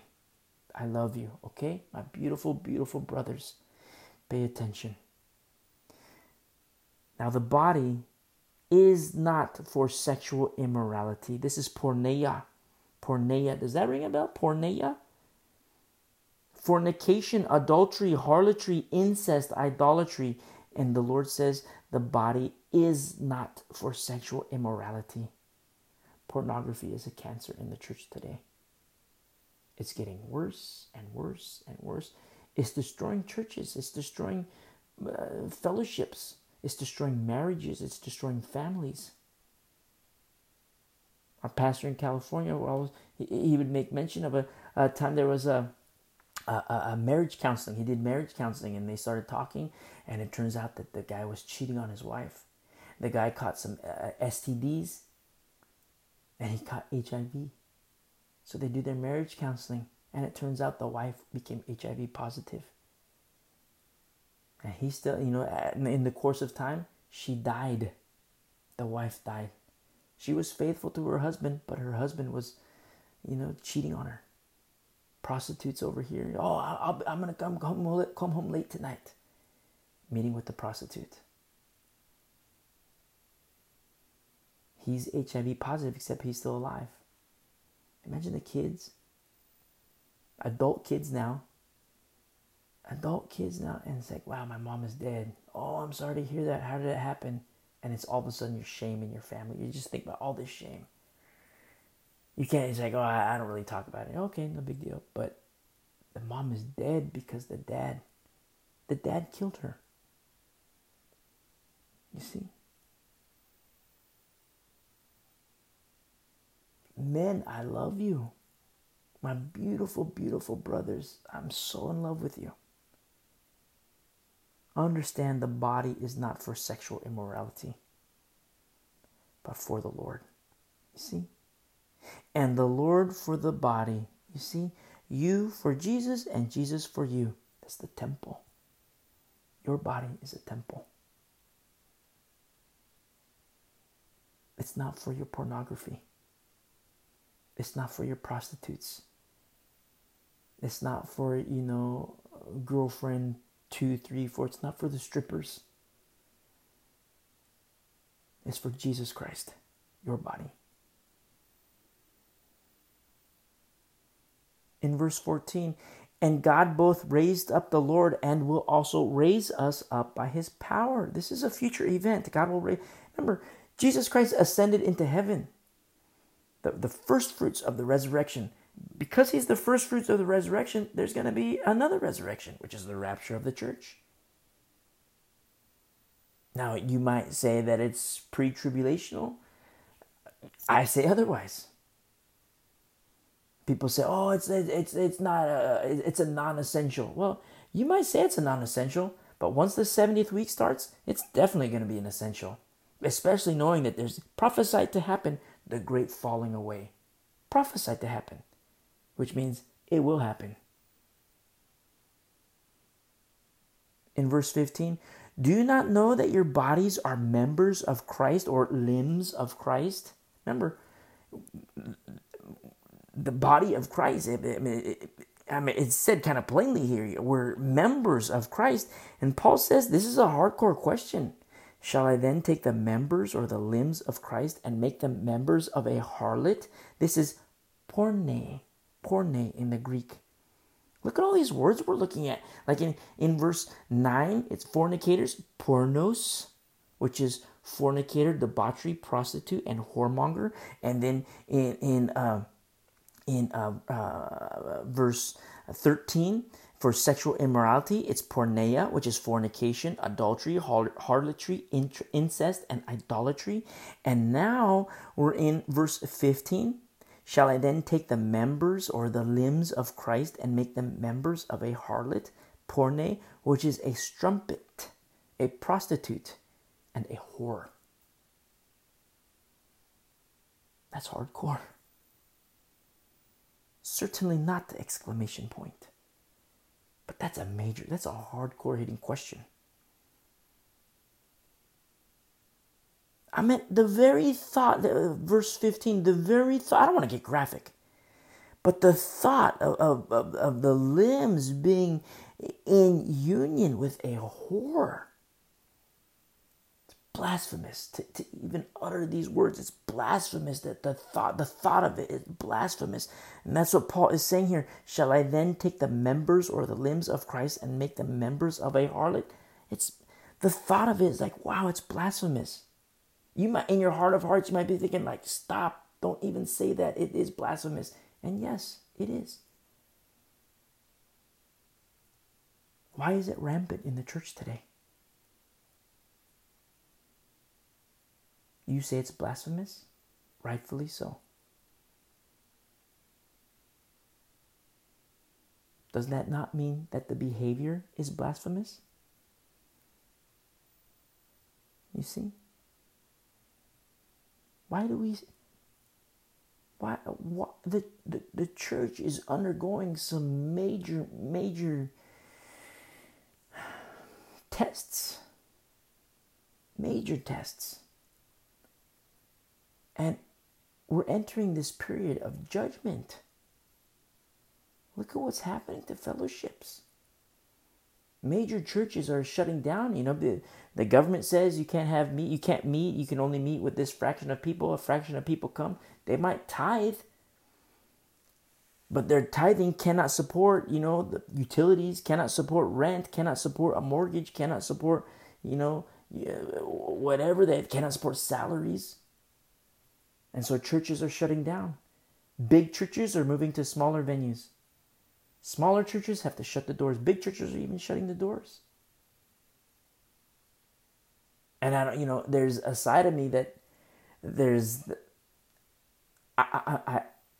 I weep for the faithful church. The ones that are impacted, the faithful pastors, faithful elders, beautiful, beautiful Christians, their families, and I weep for them. But then you have these mega churches that teach poison. You have these 100+ churches that teach poison. All kinds of works in the flesh. The worship team, everybody's having sex with each other. Pastors are having sex. Youth leaders are having sex with the kids. All kinds. And I rejoice that those doors are being closed. I rejoice. I'm thankful that those doors are being closed. But for the remnant, I weep. Very trying times for the church today. And Paul says in verse 16, or do you not know that he who is joined to a harlot, to a porne, which is a strumpet, a prostitute, and a whore, he who is joined to a harlot is one body with her. For the two, he says, shall become one flesh. Now, I don't want to get graphic, but husband and wife get married, and, they get married, and, the marriage bed, it's holy. But, you have the male, the female, physically, they become one. They are attached, They become one. Well, understanding this, we are one with Christ. I'm not sexually speaking, but one with Christ spiritually. The two do you not know that he who is joined to a harlot is one body with her? For the two, he says, shall become one flesh. But he who is joined to the Lord is one spirit with him. You see? We're glued, we're cleaved and glued to the Lord. But this rise of, we live in a sexually charged culture. I mean, you hear me mention about the dolls today. When I was, I never walked through the doll aisles when I was a kid. I mean, maybe to run through and go to another section, but the dolls. You walk through the dolls in the 90s. You walk through the doll section, and 20 years ago. I mean, it was bad then. But today, you walk through the doll aisles, oh my goodness, there's like prostitutes. They got their caked on makeup, they got their, prostitute clothes on, and it's like, wow, you have a little baby girl that wants a new doll. It's like, wow, I'm sorry, I want to give you a doll, but not this. I don't want you playing around with this prostitute. I don't want you to learn how to dress like this. I don't want you to learn how to cake on makeup like this. That's not beauty. You see? Everything's geared towards the sexualization of children, and it's happening. I thought it was bad when I was a kid, but oh my goodness. It is terrible for kids today. Look at the suicide rate, all these schools being closed, the suicide rate among kids, it's on the rise. College kids, high school kids, junior high kids, it's all on the rise. All these psychologically messed up elementary school kids. And yet we see these things start to happen. Imagine when everybody starts they go to the doctor, they start taking their antidepressants. Now you're going to have a bunch of zombies running around. I mean, it's just going to get worse and worse. Problem 1 begets problem 2, begets problem 3. But the remnant has to be wise. Has to be wise. You say, oh, I'm American, I demand my rights. When did, we studied the book of Acts. When did you see Paul, rest on his rights? When he exercised his rights, it cost him his head. As a Roman citizen, when he exercised his rights, it put him in jail, it put him in prison. They arrested him. And it led to his death, it led to his beheading. We have to be very wise in these last days. This rise we see of pornography in the church, the sexualized culture, it's coming into the church. The world is the world, but the world is coming into the church, and the world is in the church. But he, in verse 17, who is joined to the Lord is one spirit with him. Flee, he says, escape and run away.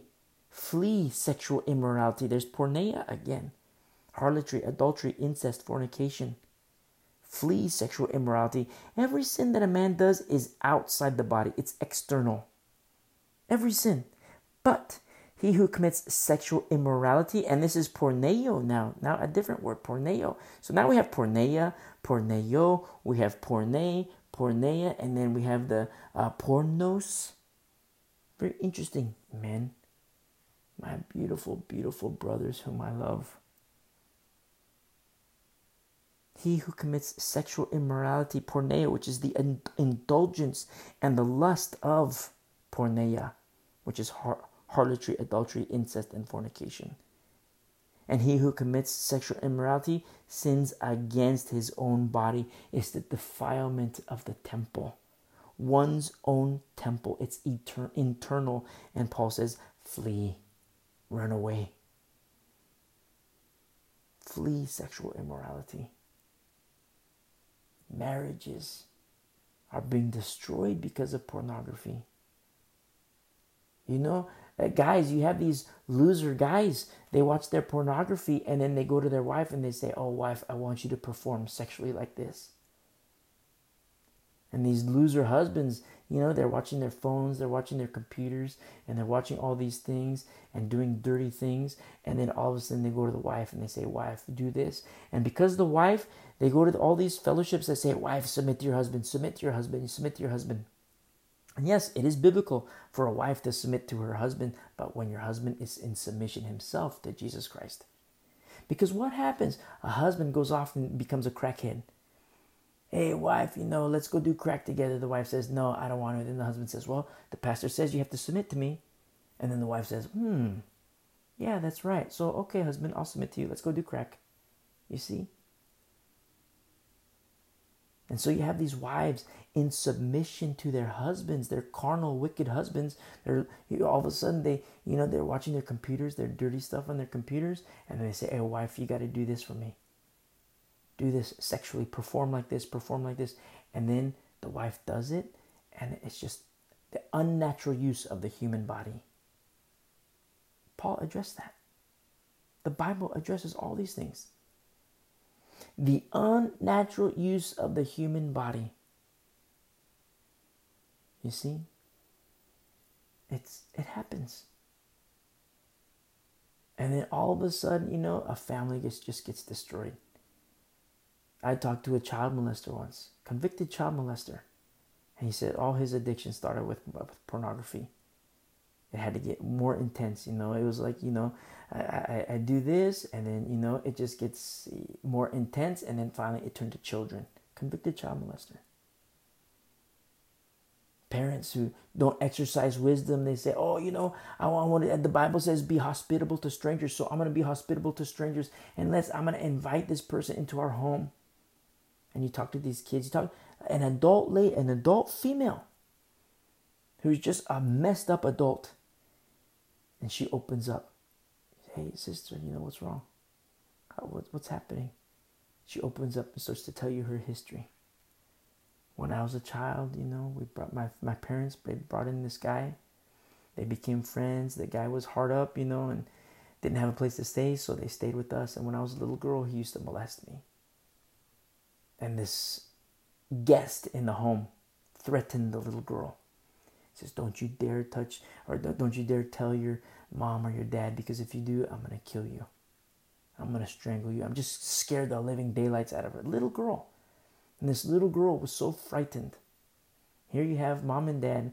Oh yeah, I just want to be nice. I want to show love. I want to be hospitable, just as the Bible says. But because they were stupid, because they didn't exercise wisdom, you have bringing a wolf into the home. Victimized the daughter. And it got worse when she, puberty. That was like, before puberty, when she was a little girl. But after puberty, she started to develop, and it just got worse and worse. And finally, they moved away, and she was like so relieved. So relieved. Wow, we moved away. Like freedom, finally, she won't be victimized anymore. And then all of a sudden the parents say, hey, baby girl, guess what?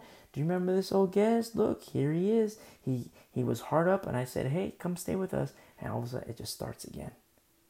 The vicious cycle.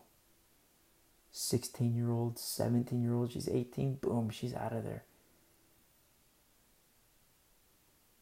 You see? All because the parents, we just want to be, we want to show love. We want to be hospitable, just as the Bible says. Well, you know what, parents? You were stupid because you forgot about wisdom. You see? Now you've invited the wolf in your home, and the wolf destroyed your child, your daughter. Everybody's sexually charged now. That's the culture that we live in. And you know what?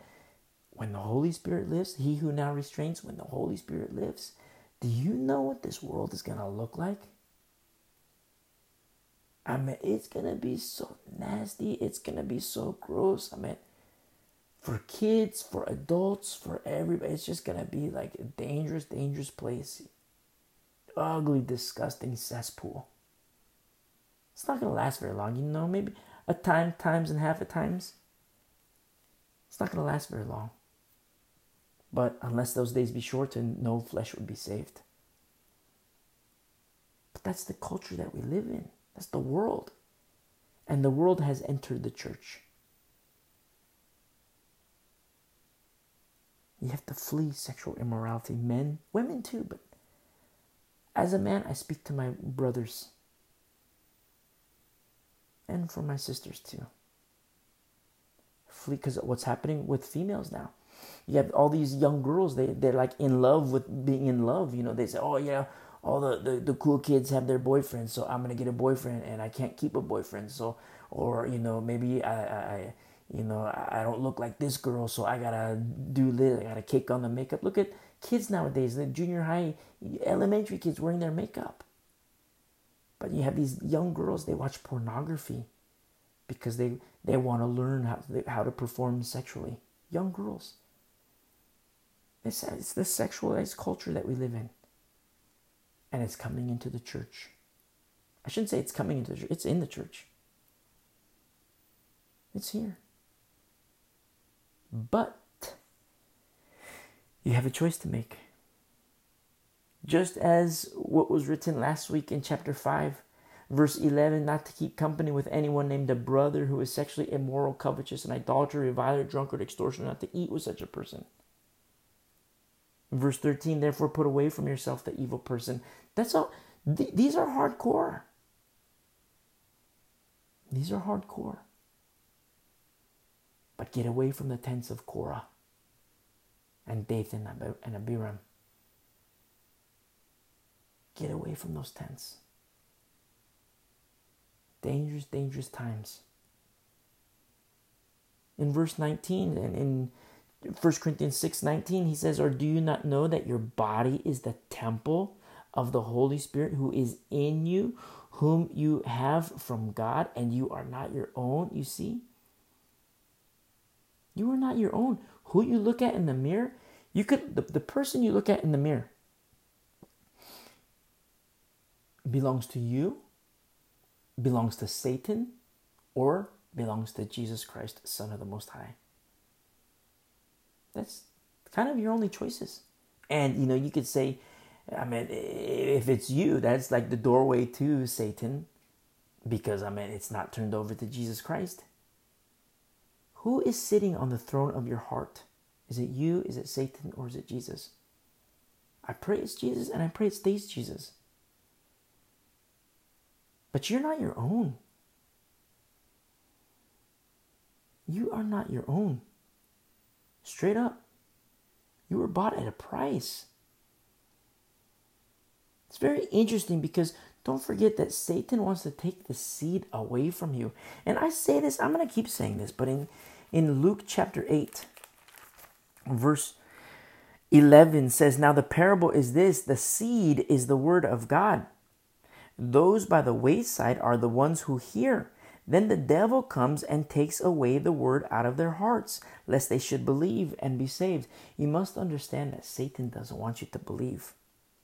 The seed, which is the Word of God that you read, the Word of God that we study, He doesn't want that to be inside of you.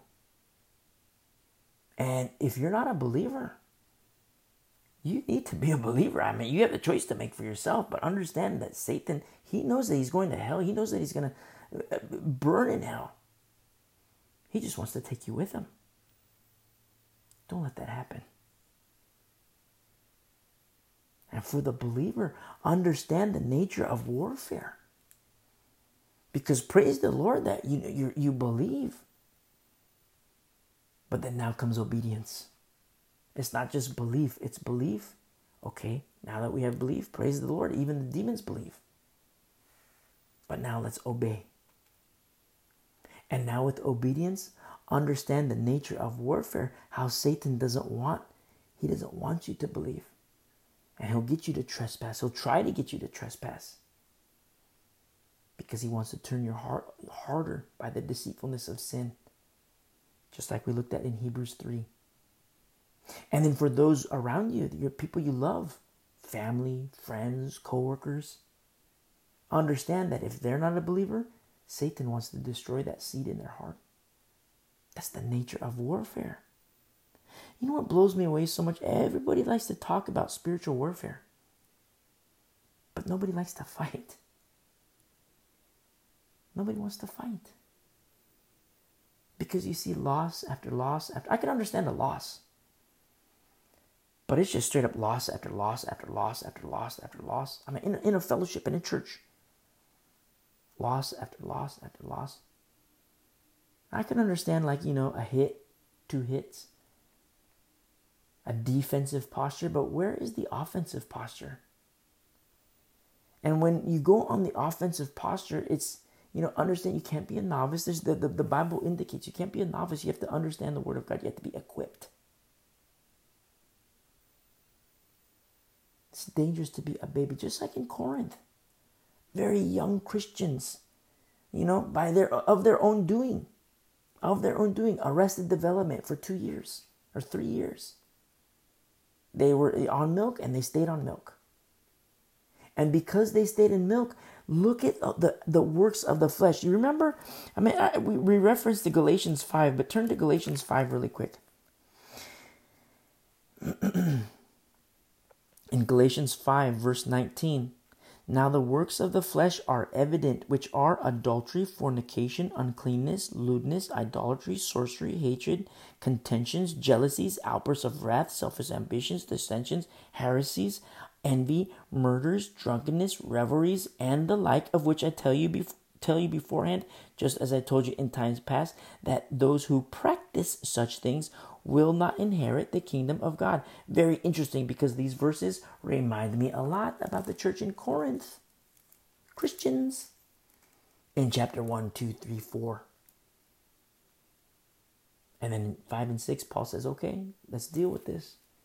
Let's deal with this now. Remember chapter 4 when Paul says, what do you want then? Shall I come to you with a rod, or in love and a spirit of gentleness? If you want love and a spirit of gentleness, then you got to correct these issues. You got to correct the leaven. We got to deal with this leaven. We got to deal with the covetous. We got to deal with the revilers. We got to deal with the sexual. It doesn't mean kill them. Hey, let's take them out back and stone them. No, it doesn't mean that at all. It means that, hey, get away from the tents of Korah and his followers. Just as we studied on Wednesday. That's the works of the flesh.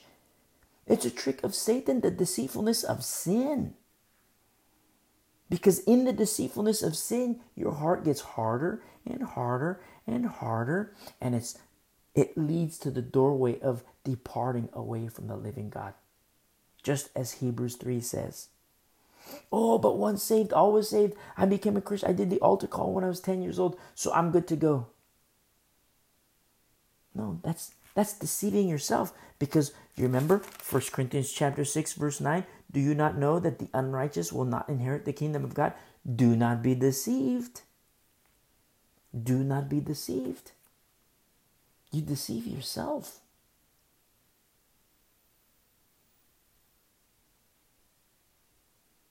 In verse 22 of Galatians 5, Paul writes, but the fruit of the Spirit is love, joy, peace, long-suffering, kindness, goodness, faithfulness, gentleness, self-control. Against such there is no law. And those who are Christ's have crucified the flesh with its passions and desires. If we live in the Spirit, let us also walk in the Spirit. You see? Those who are Christ have crucified the flesh. You know what that means? The old man, the old woman, that person's dead. That's what it means. You're a homosexual? That person's dead. You're alive in Christ.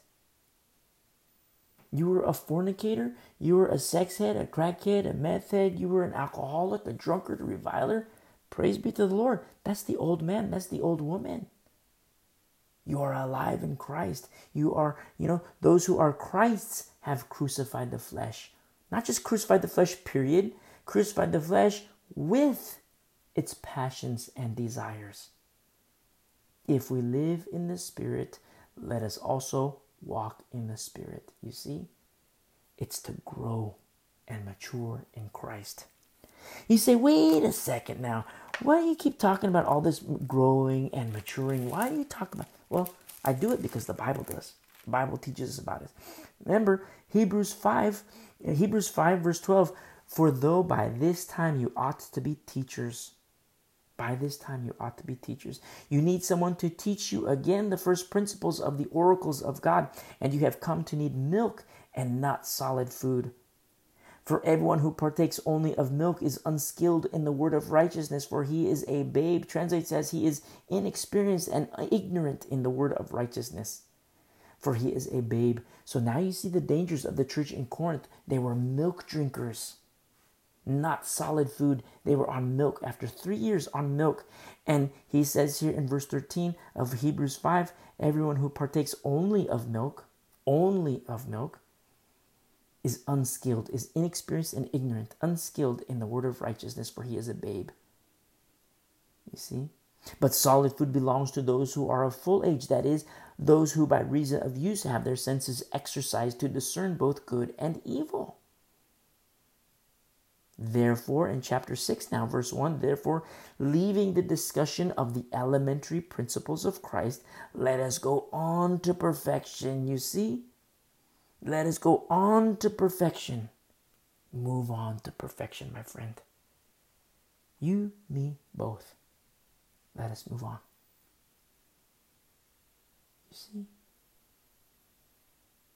You know how dangerous it is to be on a steady diet of milk? And that's what you see in the churches today. That's what you see being taught in the pulpits. I know pastors who will not dare touch Revelation. They won't teach Revelation. They won't teach heavy passages. They won't teach hard-hitting subject matter that are in the Word of God. They'll do their topical messages so that people can feel good about themselves. Those are man-pleasers. Those are hirelings. Those are the ones who will tickle people's ears, telling them that whisper sweet nothings in people's ears. No, the only way, when you read the Bible, the only way you're going to feel good about yourself, and it's really the blessing of the Lord, is with obedience. That's the only way. And I tell you from experience, I'm not like pointing my finger at you and saying, you got to do this, you got to do this. No, I'm telling you from experience. You know why? Because I've felt those burning coals. I have felt those arrows in my heart. I have felt the knife in my heart. And the knife I felt in my heart, it was right from the front. The Lord never stabbed me in the back. The Lord will never stab you in the back. Satan will. But the Lord will jab you right in the front because he confronts the natural man, the natural woman. And it's hardcore when he does. I used to read passages and feel like I was on fire. Read passages or listen to a sermon, I felt like I was like on fire. I felt like if somebody took my body temperature, it'd be like 1,000,000. The little thing would pop at the end. Because it was the conviction of the Spirit.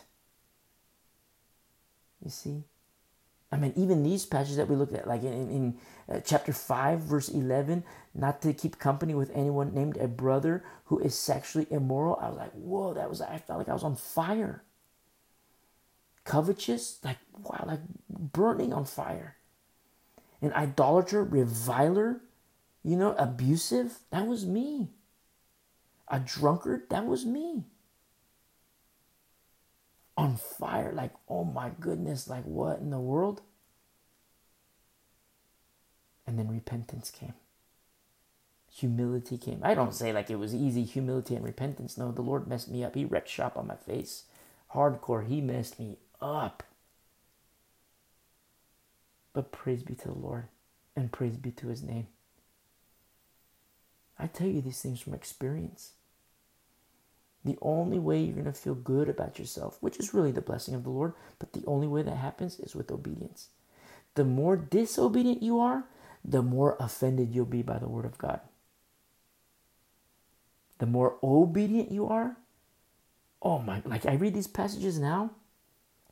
I mean, not to keep company. I don't like reading it and I'm blessed by it, but I'm blessed because it's like, wow, because not to keep company with anyone named a brother, because it's like, wow, the remnant. Yes, Lord, protect the remnant. How beautiful this is for the remnant. You see, it's like, wow, what about the obedient sheep, the obedient lambs who are obeying you, Lord? It's like, wow, let's protect these people. It's so beautiful to see these people are protected. The lambs, the sheep, they're being protected. And when the wolf comes, it's like, oh, let's be nice to the wolf. Let's be nice to the wolf. Let's just love on him. No, kill the wolf. Kill the wolf. If you're a pastor, if you're an elder, you identify a wolf, kill the wolf. Metaphysically speaking. But you know what's happening today? A lot of pastors, they don't do the biblical qualifiers. They'll pick a novice. They'll just choose a warm body. Hey, we need somebody to serve in the children's ministry. So you go help in the children's ministry, not knowing that this guy's a sex head. The guy's a pornography addict. And all of a sudden you're putting the wolf with the kids. You see? The wolf is with the kids. And you have these sickos molesting children, touching them, doing dirty things, boys and girls doing dirty things with them. You see? Now, if you're a pastor, you need to fix that situation. Kill the wolf. Kill the wolf straight up. Call the police, send him to prison. And, maybe this guy will repent in prison. But that's between him and God. You have a job to do. You have to protect the sheep. You're going to let the wolf mess around with the lambs? I shouldn't even call them sheep, the lambs. You're going to let the wolves mess with the lambs sexually? Woe is you, O pastor. Woe is you, O elder. That's very common in churches today. Children, the most innocent in the fellowship. I mean, the little ones. I mean, once you get into teenage years, it's like, okay, I don't know about the innocence anymore. That's like another ministry in itself. Oh, okay, you got a choice to make. I mean, if you're a youngster, if you're like 14, 15, you have a choice to make. You can't be riding on your parents' laurels anymore. You have a choice to make. And the Lord needs to be yours. It's not Jesus Christ of your parents. That's like Jacob, remember? How Jacob was like, the God of my father. Every time he said, the God of my father, the God of my father, the God of my father. And then he wrestled with the Lord, and the Lord messed him up. The Lord changed his name to Israel, governed by God. And he said, the Lord my God. He no longer said, the God of my fathers. He said, the Lord my God. The Lord became his God. So if you're like a teenager, the Lord is not Jesus Christ of your parents. If he is, that's not good. He needs to be yours, your personal Lord and Savior. Your one-on-one love relationship with him. But if you're like little, like 3, 4, 5, oh my, the most innocent. You see? Protect the sheep. I know pastors like, oh, I don't like teaching this because I don't want people to feel like, they're not loved in the fellowship. Well, if you're teaching the Word of God, you don't have to worry about that. You teach the Word of God. And yes, truth will divide, just as the Lord says that he would do. People aren't going to like you. People will hate you. People will call you, make fun of you. They'll say you're crazy. Praise the Lord, rejoice because Scripture is being fulfilled in you. when you teach the Word of God faithfully. And people might leave, but look at the safety of what remains. They don't have to worry about, the sex heads. They don't have to worry about, the crackheads. They don't have to worry about the idolaters, the revilers, the drunkards, the extortioners. They don't have to worry about that. There's safety now, where they can graze and feed on the truth of God's holy word. Then you're going to have visitors come in. Praise be to the Lord, you have visitors in. But now those little kids, now they have strong legs, they can run now. And maybe they not only can they run, but they know how to hold a shield now. You have these little warriors. And they know how to fight. They're learning how to fight. The whole time. The next generation of righteousness, you see? How powerful this is. When we not just read the Bible, but heed the Word of God. Just like Paul says here in 1 Corinthians chapter 6, verse 19, in closing, he says, do you not know that your body is the temple of the Holy Spirit who is in you, whom you have from God, and you are not your own? Understand, you don't belong to you. If you're a Christian, you don't belong to you. The throne in your heart, that belongs to Jesus. That's His. For you are bought at a price. It costs you and me nothing. It cost God His only begotten Son. Therefore, glorify God in your body and in your spirit, which are God's. You see? And I praise the Lord for His long suffering. Because if the Lord came like 30 years ago, 28 years ago, I'd burn in hell. But praise be to the Lord that He's long suffering. Because in His long suffering, He saved me. So as much as we're like, Lord, come quickly, praise be to the Lord, we can desire these things. But understand that as He is long suffering, let us be the ones to share the good news with wisdom. We can't be foolish because, we share the good news, but we have to be very wise. Very, very wise, because these days are it's not like it was like in the 90s, 80s, 90s. It's totally different now, because this rise of the Antichrist spirit, it's to the point where it's dangerous now. Militant atheism. We have to be wise. And you know what's interesting about this young church? Look at all the times He says, do you not know? Do you not know? In chapter 6, verse 2, do you not know? Verse 3, do you not know? Verse 9, do you not know? Verse 15, do you not know? Verse 16, do you not know? Verse 19, do you not know? How could they know when they had defunct pastors and defunct elders? How could they know? You see, 6 times, how could they know? 6 times He says, do you not know? Do you not know? Do you not know? Do you not know? And verse 16, do you not know? Verse 19, do you not know? How could they know? When the pastors weren't teaching. The elders weren't teaching. The pastors themselves were compromised. Because look at what's happening inside the church. But not so with the remnant. Those in the household of Chloe. You see? Praise be to the Lord. We're going to end our study here, and Lord willing, pick up our study in chapter 7 next week. God bless you guys. Love you guys.